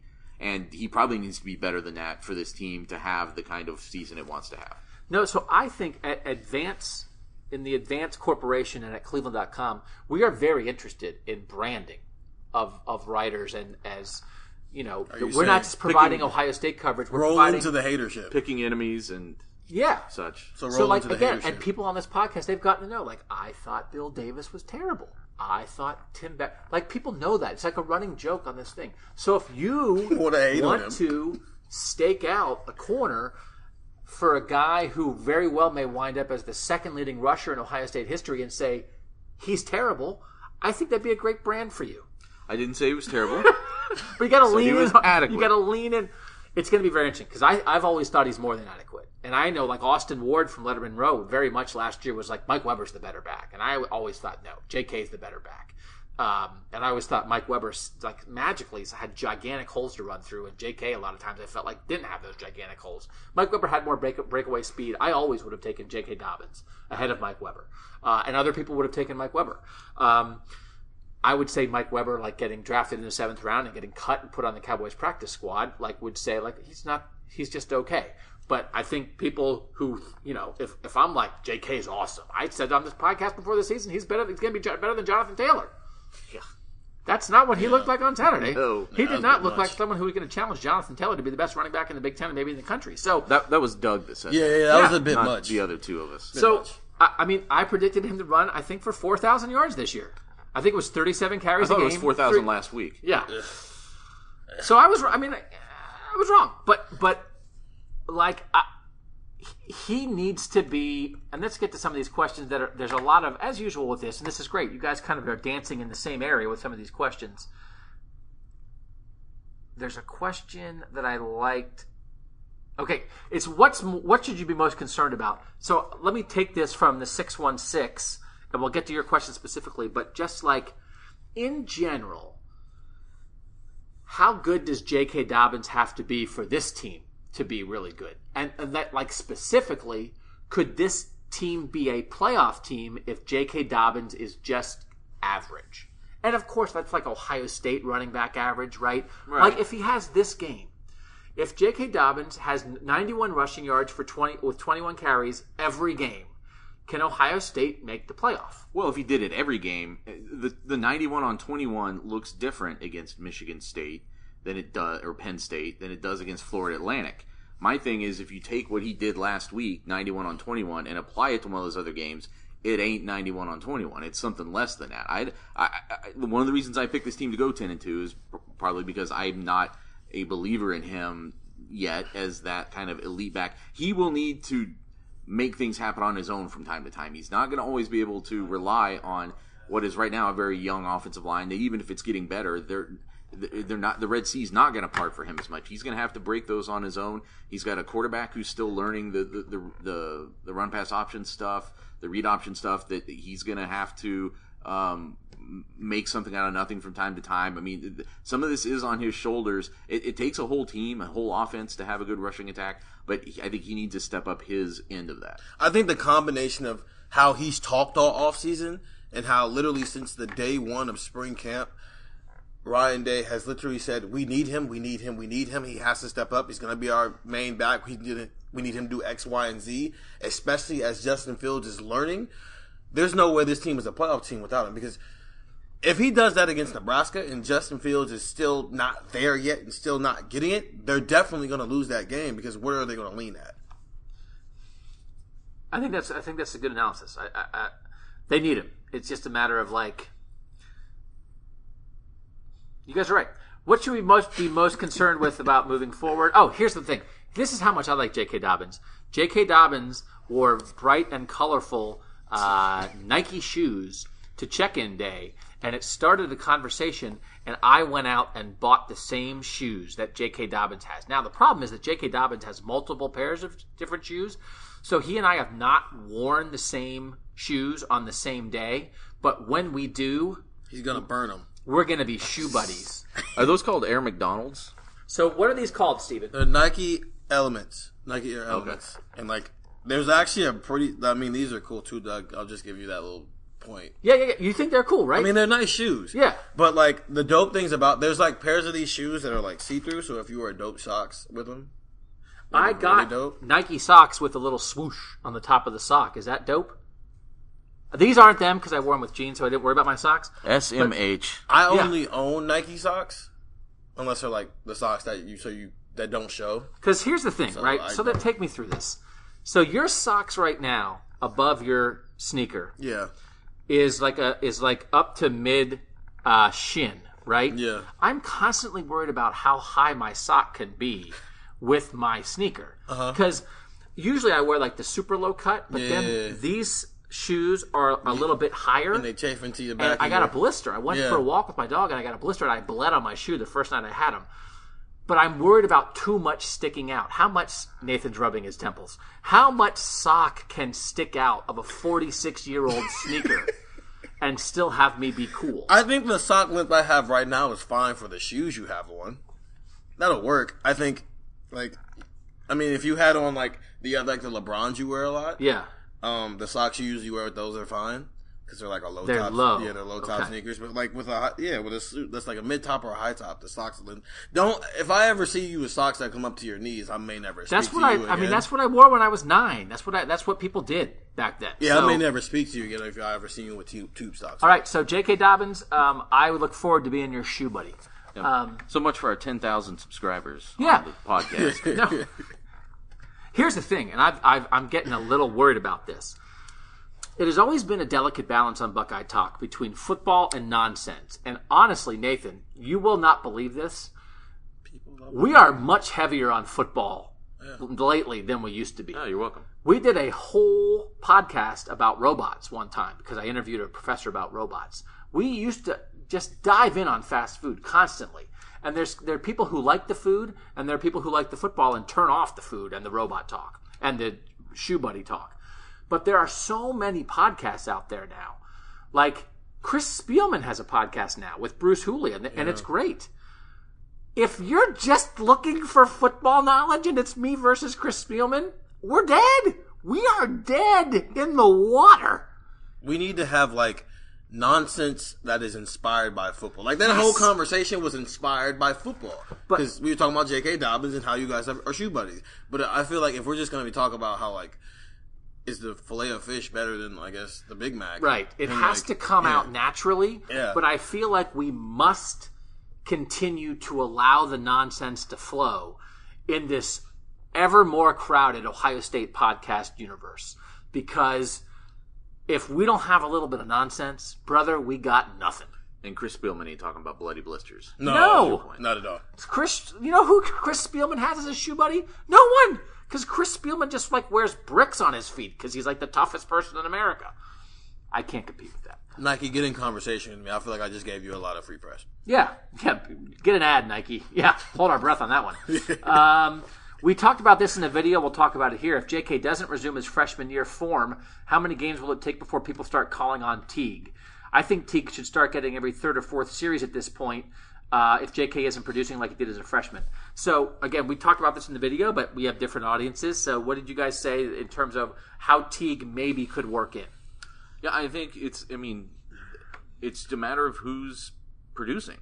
As I believe Clint Eastwood once said in the film Unforgiven, deserve ain't got nothing to do with it. It's movie references, man. It's nothing. Wow. You've at least heard of Unforgiven, right? I've heard of all these movies. It's just amazing. I was pretty sure you maybe hadn't heard of The Money Pit. Oh, no. That's, I think, the one I haven't. But, you're on fire, man.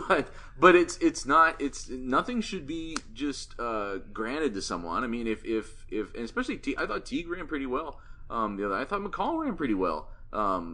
At least certainly no worse than what Dobbins is doing. So if those guys are producing, they absolutely should get carries. I think we need to relax a little bit with the Teague thing.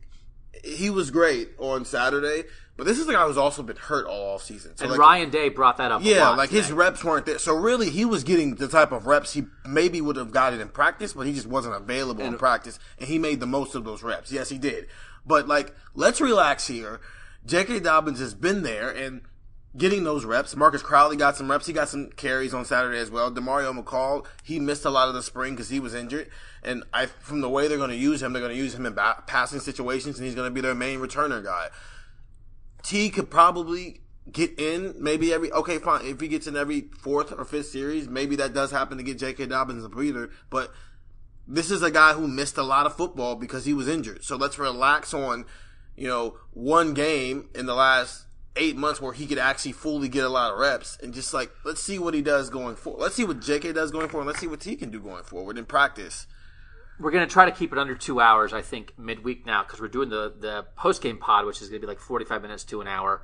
And then we'll try, I think, maybe to shoot around 1:45 for the Wednesday one. So we've got about 20 minutes left. I want to make sure we get to this one from Eric Simmons, who says, "Hi, Doug, longtime listener, first-time texter. Awesome.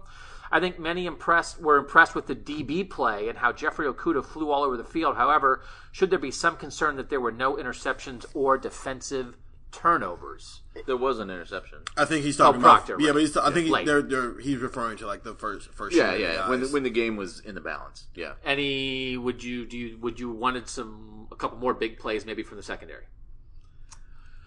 Yeah, and I think I said that after the game. I think in a video that never actually aired. We were asking the vanishing video. Yeah.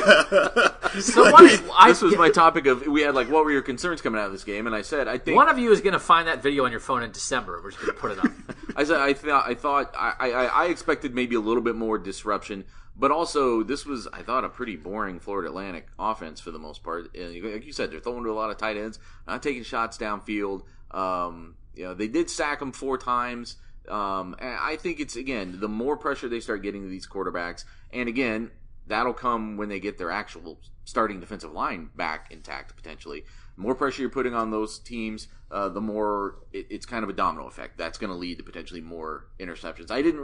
I will say this, I didn't look at that game and think, it's not like they were dropping what should have been interceptions. Sometimes if the ball's not there, you can't intercept it. I think, I may be wrong about this, because I wasn't over it very long, but co-defensive coordinator Jeff Hafley at one point, did he not say that he kept his starters in a little bit longer to get them some action? I was there the whole time with Hafley and wrote about that. He did say that. Okay, yeah. Right. I think he kind of was upset that there were no real defensive turnover. That's because they weren't testing them, and he's not wrong. They weren't testing him, so the opportunities weren't there. Proctor made a great play on a ball to go get an interception. It's not like it was schemed up and, Florida Atlantic's quarterback just made a bad throw and we just ended up with Ohio State just ended up with the ball. No, he made a play to go get that ball in a way that we've already talked about. Jordan Fuller didn't have a chance to go and make a play on the ball.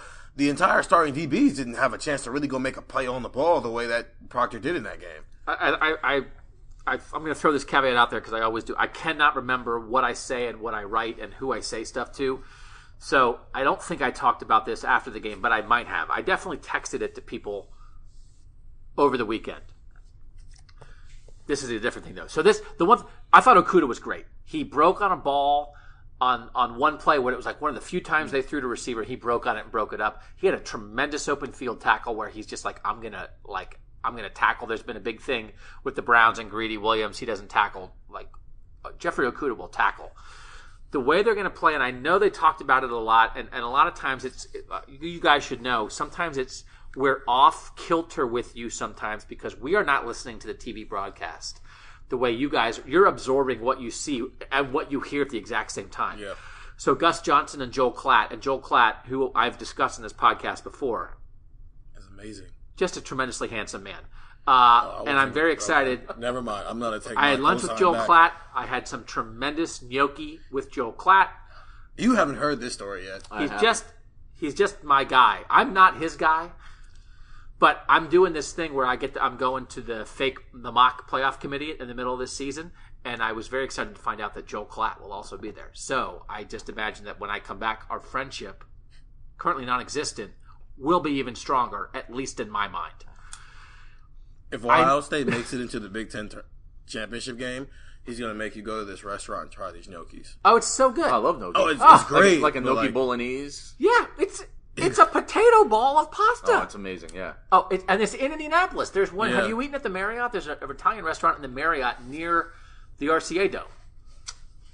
No. Well, now you That's will where if they get there. Oh, I hope they get there. I don't Now I'm believe rooting for that. Ohio State. Go Bucks! So they were talking during the broadcast a lot about this zone defense, and I know they brought Urban Meyer in even to talk about the zone. because on the quick tape I watched, I just caught part of what Urban said, but he was saying, like, well, we never played that zone or whatever. But what they're doing a lot, and you can see it in the first couple snaps, so they're playing this single high safety. And so they're having the covers sort of, the corners are up on the receivers. They can, like, sort of go back and forth between, like, a cover 1 and a cover 3 from play to play. And I think what I texted to the people is that's where some of the disguise of this defense is going to come in. I think the first 2 snaps of the game, they played cover 1, which is a single high safety with the corners in man. Locked up in press man. You're playing press man with a one safety behind you to help out. What they did most of the rest of the game is have those corners drop back. And so the corners are playing zone with the safety help in the middle of the field, and the corners are responsible for sort of their side of the field, playing zone on those receivers. And what they're doing is giving up those underneath throws. And so, like, for instance, when Okudah made that great break on the ball, he's back. He's not playing press man. He's back in a zone and then breaking on the ball when he sees the ball coming. That was the defense that they played in 2013, and it drove Urban Meyer crazy because in 2013 they just gave up repeatedly. They would drop back, and I think they were playing maybe cover 2 back then, but they would drop back, and they repeatedly that year on 3rd and 7 would give up a 9-yard pass without even challenging the guy. And it was just ridiculous. So I like the look.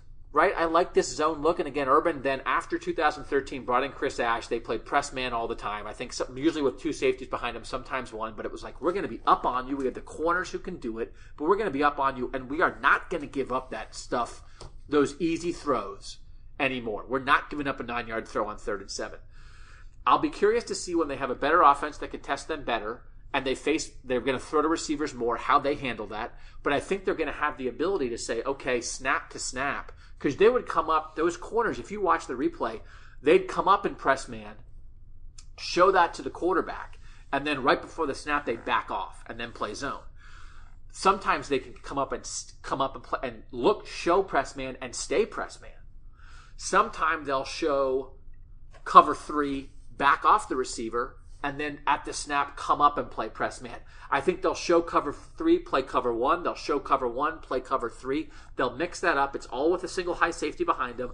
I think they're going to have some ability to disguise in that, but we're not going to really find out until they're tested. However, I thought Okudah looked like a top 15 pick. He's long. He's physical. He's up on you when he's in coverage. I think Okudah potentially... I think of the first-round corners that I've seen here, and Denzel Ward is one of the nicest guys, one of the nicest families I've ever talked to. I'm still working on a huge story on him that's going to come out this week it's got to come out this week. I've had it in the can for a month and a half. He's just a little bit smaller. Roby was great. Gary Conley was great. Eli Apple was really good. I thought the best corner that I've seen here in my time here is Marshawn Lattimore. The 1 year of Marshawn Lattimore, that guy is ridiculously fast, but is really physical, has a big body, and you could not get breathing room against that guy. And I think Okudah at his best is that. I think he has a big body. I think he has great cover instincts. I think he has great speed, and he looks like he wants to be physical. So if this question from Eric Simmons is, are you worried about interceptions and a lack of interceptions, that kind of thing, it's just they weren't tested. I'm very curious for them to be tested. I think personnel-wise, I believe a lot in Okudah, and I think there's reason to believe in Arnett and Fuller. I'm curious about it scheme-wise, but I think they're going to be able to do some things to cover tight when they need to. Not just if they're getting killed on those 7-yard throws in 3rd and 5, then they'll stop that, and they'll say, well, now we're going to play press man. But I think otherwise they're going to say, well, we're not going to let you beat us over the top. We're not going to get defensive pass interferences down the field because we're going to back off a little bit. They're going to vary that coverage. And I think it should work for them, but I just don't think we got a good read on it because they threw the tight ends the whole game. Yeah, and a week where this could really open up would potentially be not so much this Saturday, but I think the next Saturday at Bloomington with a guy in Penix for IU that threw the ball a whole lot in the first game, but is still relatively inexperienced. Team like that maybe Ohio State can go after, force them into some of those decisions. I think that's a very good point. 5131 is the Buckeye Talk get together. Right now. Yeah, you guys come on over. I would like to have one, especially to help you guys get to know Nathan. We did a show last year, a live Buckeye Talk at a sports bar. So I don't know if we'll do that, but maybe before a game we can plan. Maybe like before Miami of Ohio or something, like the Friday night. We'll figure it out. If you guys are interested, we'll figure it out. We'll make it open to tech subscribers first. It's going to be a lock-in. We're going to, like the old church youth group lock-in, we're going to just lock people in the bowels of Ohio Stadium overnight with just the three of us. And again, I think it's possible that they just locked the doors of this building and we'll be sleeping here. And is there any coach that wants anyone as much as Fickell wants to win this game Saturday? So let me do a small Luke Fickell tangent very quickly, just because I feel like I have a unique view on Luke Fickell to some extent. So Luke Fickell, and this is why I asked. I thought I was going to talk to Luke Fickell, and I've been talking to Cincinnati. I'm a little frustrated that I haven't gotten to talk to him, because I will tell you this. In Luke Fickell's last year here at Ohio State, he was sort of interested in a story that made clear that he was ready to be a head coach again. And I had covered Luke for a long time. Luke is 12 days older than me. That doesn't really mean anything, but I just had covered him for a really long time. And so in 2016, I went to Luke Fickell's house. And I sat down with Luke and his wife, Amy. I just had a really long conversation sort of about life, about the decisions you make as a family when jobs come up. And I think this is one of the most interesting quotes that I've gotten in my 15 years doing this. Luke Fickell said this about being at Ohio State, his alma mater and the place where he had, to that point, basically coached his whole life. Being here is a blessing and a curse. It's the greatest thing that has happened to my family. It's been stable and you made great memories. The curse is it hasn't pushed you to go do some of these other things. If you're at a place that is not this tradition rich, where you don't have these roots, maybe it's different, but I'm in an incredible place, so you think we don't have to go. So basically, he had it so good, he never had taken a risk in his career. He had been offered MAC jobs and turned them down, but we also have reached the point where Big Ten assistants no longer take MAC jobs because you're taking a pay cut. And if you go there and you lose, you're done, and it's not worth the risk. So it was reasonable for Luke to wait for more of a mid-tier job. Chris Ash to Rutgers is that kind of job. I know Luke was very interested in Pitt at different times. He always wanted to go to a Midwest place. I don't think Luke wanted to go to Fresno State. People talk culture fit a lot. Luke knew what his culture fit was. It was to go somewhere where you could do an Ohio State kind of thing. And Cincinnati was that perfect spot. He had been interested in Cincinnati previously when they hired Tommy Tuberville, and just didn't really get a look back then, I think, and was frustrated that is it Tuberville? Was frustrated. He's running for Senate now, I think. Vote for that guy. That guy was mediocre. I have a mediocre Cincinnati coach. Make me a senator. I think he was frustrated he hadn't gotten a sniff earlier.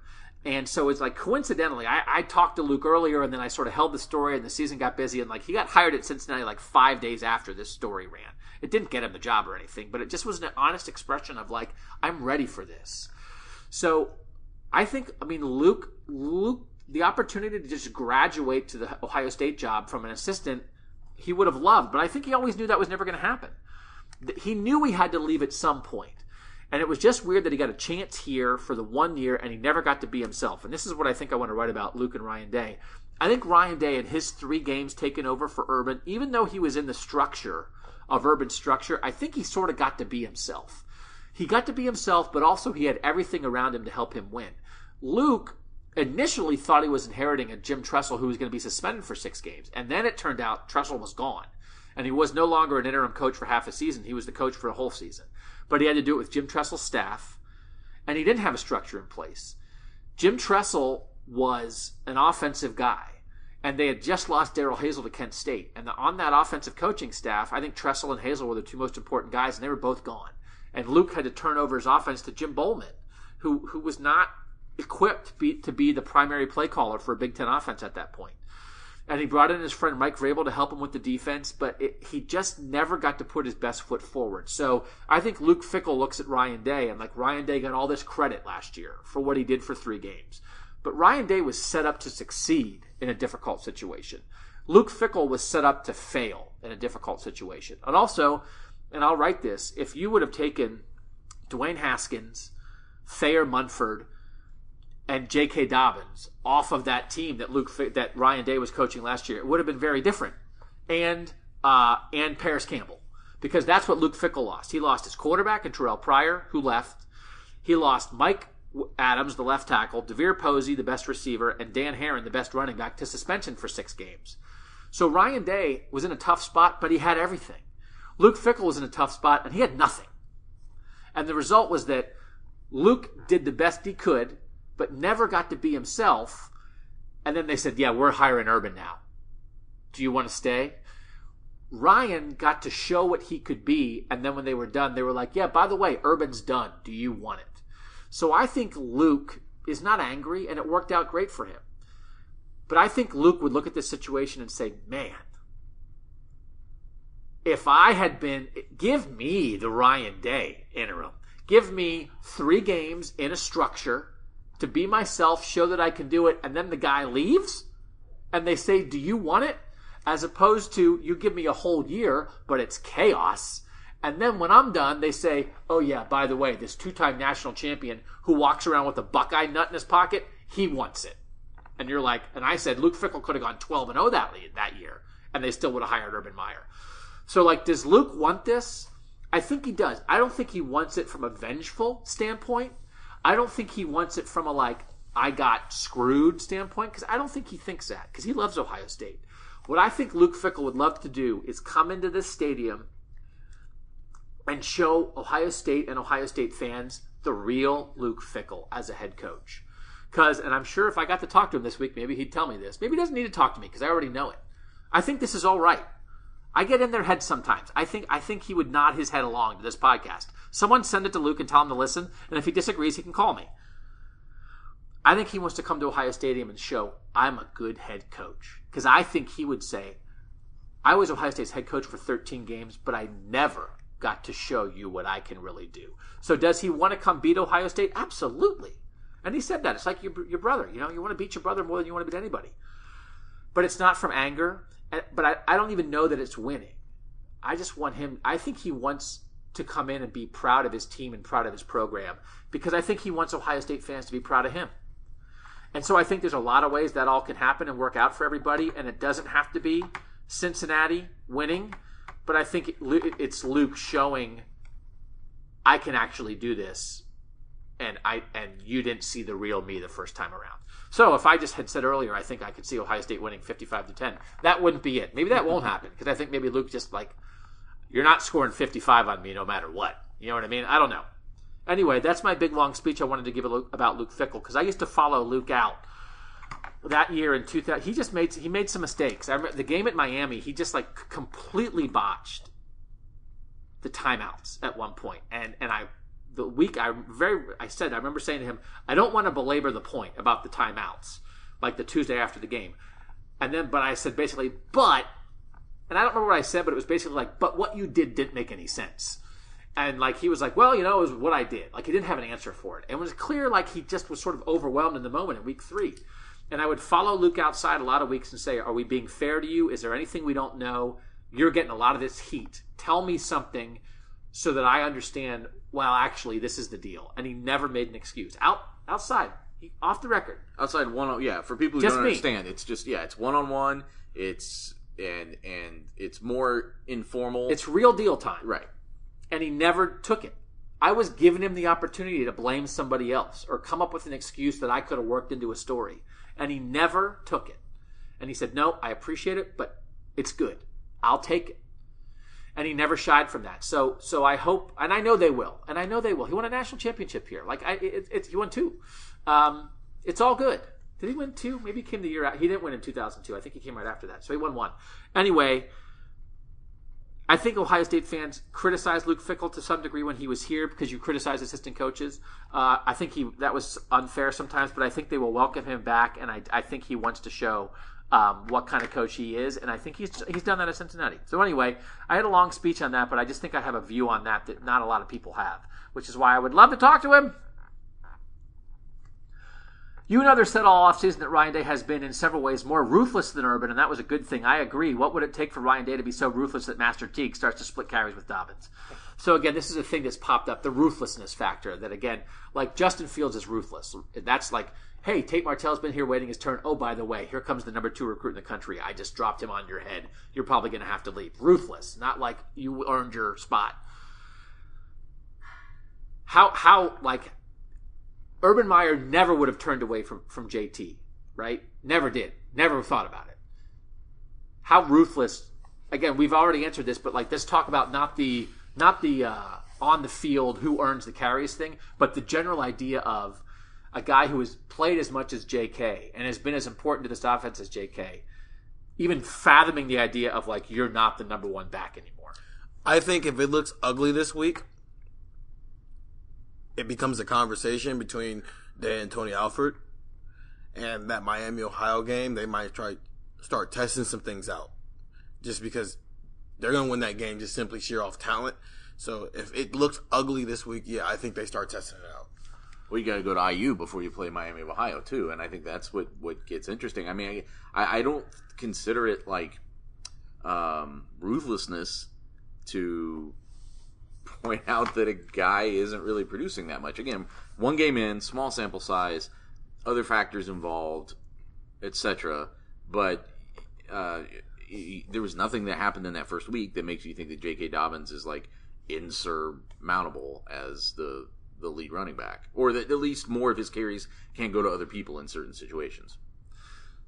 Did you believe Ruckert was going to be as involved in the passing game as he was last Saturday? This is from our guy Drizzy Get Busy. To me, that was one of the bright spots of the day. I know both his TDs were wide open throws, but I was worried Ryan Day was not going to use Ruckert as much as he should. It was relieving to see that the first play of the season was a throw to him. I was not surprised because I was anticipating Ryan Day using the slot guy or an offset guy. Not just having it be a fast guy, but having it be the tight end sometimes. Nathan, you broke it down, this tight end stuff. Was there anything surprising in there when you looked at and really examined the Ruckert usage? Or when you examined it, what did you think about how it might fit in future games? Well, yeah, when you go back and look at it, there were a lot of, even the single tight end sets where they're splitting a guy out, either somewhat or fairly extremely, but they weren't targeting tight ends that much in those situations.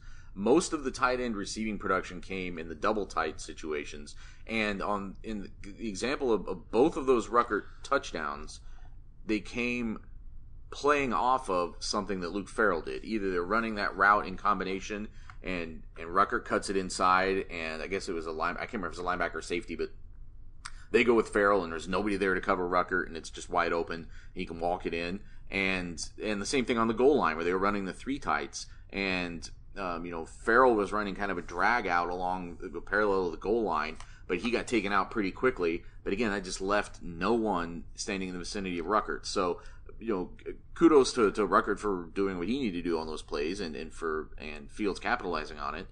But I think it's interesting that I'm eager to see what they do with the tight end going forward if more of these single tight end sets where they've got a guy, especially when they've got a guy in the slot, in the route tree or whatever, in the progressions, do those guys become targeted more against other teams? I mean, it may be game plan dependent too. The most important thing I thought you saw was just how much they were going to use the double tight. I mean, it was a really significant part of the game, and now I assume if Rashad Berry gets mixed back into this, then that's a whole other body that you get to include and adds a different wrinkle. Because now you can put with him and Farrell and Ruckert all on the field at the same time, potentially, in some of those interesting formations. I mean, now I don't know, that could be really interesting. I felt like they got Fields going early with short passes, but went away from that. I think they start off against Cincinnati with more short passes to let the guys create in space to help Fields find a rhythm. That's from our guy Nicky Ender. Steven, what's the game plan you would use to try to get Justin Fields off to a good start on Saturday? I kind of agree with that, but it's also just kind of encouraging him to throw the ball a little bit. Like, those intermediate passes, he's got to feel the confidence to be able to do that. So, like, I think that's something that they're going to work on this week is, like, throwing those intermediate passes and those crossing routes and just getting him comfortable throwing them in practice where, it seems like a lot of times Ryan Day would come in a press conference saying he wasn't happy with the amount of turnovers. And Doug, you said this one day, when you see a pass get intercepted and you don't see who threw it, it's probably Fields. With everybody else, you usually see who threw the ball. So I think this week he's got to be willing to throw those passes and not just look at him and go, nah, I'm just going to take off with my feet. This is the week where, you kind of put an emphasis on, hey, like, they're there, they're going to be there, and you got to be willing to throw them. The defense looked dominant, and they were without arguably their second, third, and fourth best defensive ends. That's Cooper, Tyreek Smith, and Tyler Friday. This team reminds me of the 2016 team with a higher ceiling on offense. Which past Ohio State team would you compare both sides of the ball to, even after just one game? I mean, I think 16 is a reasonable comparison, except that, that secondary had 4 first-rounders in it. So, I don't think the upside is that high. I think like there's definite upside with Okudah, but not with the other guys to the extent that you had with Hooker, Ward, Conley, and Lattimore. The problem with that team was that they were a little limited throwing the ball down the field. So I think it's possible the 2016 team is a decent comparison on both sides. I'm curious to see how they progress in the passing game, because that was the first year of them trying to really throw the ball down the field. But I will say Ryan Day's a better play caller than they had in 2016. So I think it's hard. I think Justin Fields in this offense, there's sort of a mismatch, a bunch of other stuff. I was going to say maybe some 2013 stuff with what Fields and Dobbins could do compared to what Hyde and Miller did. But Fields is so different than Braxton. That's probably not a good comparison. I think 2016 is a decent comparison. And the thing about 2016, and then we'll get to a 9-3 question, the 2016 team I've always said was a 9-3 team that went 11-1. And they made the playoff when they probably shouldn't have, because they pulled out some really tough, tight games. And the result was they overachieved and got to the playoff and got their butt kicked. So if that was a 9-3 team that went 11-1, and I think this is a 9-3 team, I think that's a decent comparison. And that's the thing too. Maybe this team's going to be a 9-3 team that goes 11-1. Maybe they were never a 9-3 team to begin with, other than in my head. So I think 2016 is not a bad place to be, but add a better play caller in Ryan Day to all of that. No one believes you, Doug. Not even your mom. 9-3 is not happening. Not. I will say, not even your mom. My mom definitely believes me, because my mom believes me about everything. The sentiment from the game Saturday seems more negative than positive. I can be as harsh a critic as anyone, but strangely I feel pretty calm about what happened, especially defensively. Does that seem like a reasonable position? I feel much better going into week 2 this year than I did after Oregon State last year. That's from Richie Kybers in the 314. I think that is a reasonable position based on what I said before of like, you just saw some defensive things in the opener last year that just could have, like, were cracks that they never could fill. Offensive line from the 5-6-1. Why did it look so dominating for 11 minutes and so underwhelming the rest of the game? I don't know. In the end, is our official position that we agree? What is our official position on the offensive line? In conclusion, the offensive line in week 1 was blank. Was good. Okay. I thought it was a good foundation with room to grow. But every team should say that after week 1 to some extent. They got through it healthy. They're building some depth there. You're going to need 8 guys realistically to get through a season probably. I think it'd be interesting to see. I know you were talking today with the coach about Petit Frere and how that battle with Bowen and how that plays out even going forward potentially. So I think it's kind of part of the learning process, but you've got so many guys there doing it for the first time or doing it at Ohio State for the first time that it's a potential solid first step into something better. I'm going to say they were okay. And I think the fact that you're like stuck on this Nick Petit Frere, Brandon Bowen thing, I'm kind of like slowly making my way over to your boat. I don't know if that's like completely 100% Bowen's job, and I think as things go forward that might change just because, why did he beat out Nick Petit Frere? Well, maturity. All right, well, there's more than just maturity to being a good offensive lineman. They had their moments where they were really, really good, and they led to a 51-yard touchdown pass, but they had some moments that were really, really bad, and as you point out, Dobbins was trying to dance before he even got a chance to get through a hole, so just okay. From the 817, there were some clear adjustments FAU made after the first quarter. What were the adjustments? Why does no one ever specifically say what adjustments were made? Did the linebacker chest up? They went to a bare front? What were the magic adjustments they made that stymied us? So, like, coaches aren't going to say it because coaches don't want to, like, give away all the game plan stuff in the press conference. And, like, we don't say it sometimes because it's like we haven't watched the game again. Like, we don't know. And also, like, we're not coaches. So, the thing in the end that Greg Studrawa talked about on Tuesday was that the defensive line played them straight up at the start, and then they started moving around. And they had to tell the offensive line, quit being as aggressive, wait a little bit, because like guys are moving and you're going to be blocking air if you keep going after them that much. And again, he said, and that's what Cincinnati's going to do. So I think the one thing is, I think Luke understands this, and we'll end with this. We didn't get to everybody. We appreciate everyone's questions. I think we covered a lot of the topics you wanted to talk about. I think Luke understands this because this has happened in Ohio Stadium a lot. You cannot come in and think that like normal is going to work. You have to understand your limitations and realize that Ohio State has more talent than you, and from the get-go, you have to be different. Just like Virginia Tech, again, when they came in with a defensive front in 2014 that Ohio State wasn't expecting, Florida Atlantic came in and seemingly tried to play it straight, and then they were down 28-0, and then they tried something different. I think Luke knows we got to be different from the beginning. All the coaches always say if they're going to show us something that we haven't seen on film all week, they might come out and not play. They could play an entire defense that they've never played in the Luke Fickell era. Because I think he understands that. It always bothers me.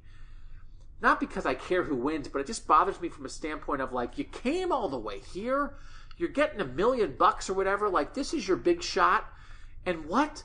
And you just came out and said well, I don't know, maybe we'll just beat them straight up. No, you're not going to beat them that way. You've got to try something, and I think Cincinnati will try. Because Luke, for 15 years as a player and a coach, absorbed the fact of Ohio State is better than almost everybody who comes in here. So what's your plan to be different? And so I do think where Florida Atlantic maybe wasn't different from the get-go, I think Cincinnati will be different from the get-go. We can't get to any more questions. Anything else we want to add? Do you think they'll come after Justin Fields? Wouldn't that be... that's something that I don't know that Florida Atlantic really tried that hard. Come after him early and make him make more decisions than he had to make that first week. No, I think they sit back and make him be a thrower. We all know Justin can run. That's not a secret. You don't have to be a head coach to know that Justin Fields can do things with his legs. I think the fact that there were some throws he just wouldn't make on Saturday shows us he's not ready to make those throws yet, which is why I said that they need to focus on that a little bit this week. I think they sit back and say, hey, Dwayne Haskins could do this, and so we couldn't just sit back there and let him tear us apart because he would. You haven't shown that you can. If we sit back here, you're going to tear us apart. So prove to us that you can tear us apart and throw some of these routes. I don't know. If you sit back without bringing pressure, aren't you just asking him to run? I mean, that's what I've thrown out the idea of sit back, drop 8, rush 3, and then people have said, well, yeah, aren't you asking him to run? I mean, if you drop 8 in man-to-man and you're chasing receivers down the field and your back is turned, then the quarterback can run. If you drop 8 in a zone and you're waiting for him to find soft spots in a zone, but your eyes are on the quarterback, then I think you can try to contain the run game a little bit more. I think it might be one of those things. I think they might drop 8, blitz 5 guys. Yeah. You know what I mean? I would think it doesn't have to be relentless, but I just think I wouldn't be surprised if Cincinnati came after him more than what Florida Atlantic did. Yeah, I mean, I think, and you saw a couple guys. I mean, some guys ran free a couple times, especially when they had some of the backup offensive linemen. And again, backup is one thing, but Studrawa said it again on Tuesday. They played Josh Allaby for Thayer Munford in real action. They want to do that again. They played Petit Frere for Brandon Bowen at right tackle in real action. I'm curious to see how much they do that, because I think one of the free blitzers one time was a guy that Allaby missed, and he hadn't been in the game very long. So we try to get as many questions as we can. Text is just going to be the best way to get questions. I always say, well, next week we'll get to the emails, and next week we'll get to the tweets or whatever. This is just going to be they're paying for it, and so we're trying to get you guys to do the texting if you haven't done it. Again, if you get the interaction from people, they seem to like it. And they get first priority, and we just never get to anything anyway. So they get first priority on the questions, and they got first priority and only priority this week. Lots of stories coming. There's a million things going on this week. So we're going to have a bunch of stuff at Cleveland.com. Make sure you're checking in every morning. Check back again at lunch, and then check again at dinner, and then right after, right before bedtime. That's 4 times a day to check. Is that so much to ask? 4 times a day today? 4 times every day, Cleveland.com/OSU. Find our YouTube channel. Cleveland.com/OSU. Go find the banner there that will let you subscribe for $3.99 a month to Project Text. And Hall of Fame stuff on Friday. They're going to induct A.J. Hawk, Mike Nugent, Thad Matta, Jim Foster. Lots of recognizable names going to the Ohio State Athletic Hall of Fame. He's Nathan Baird. He's Stephen Means. I'm Doug Lesmerises. And that was Buckeye Talk.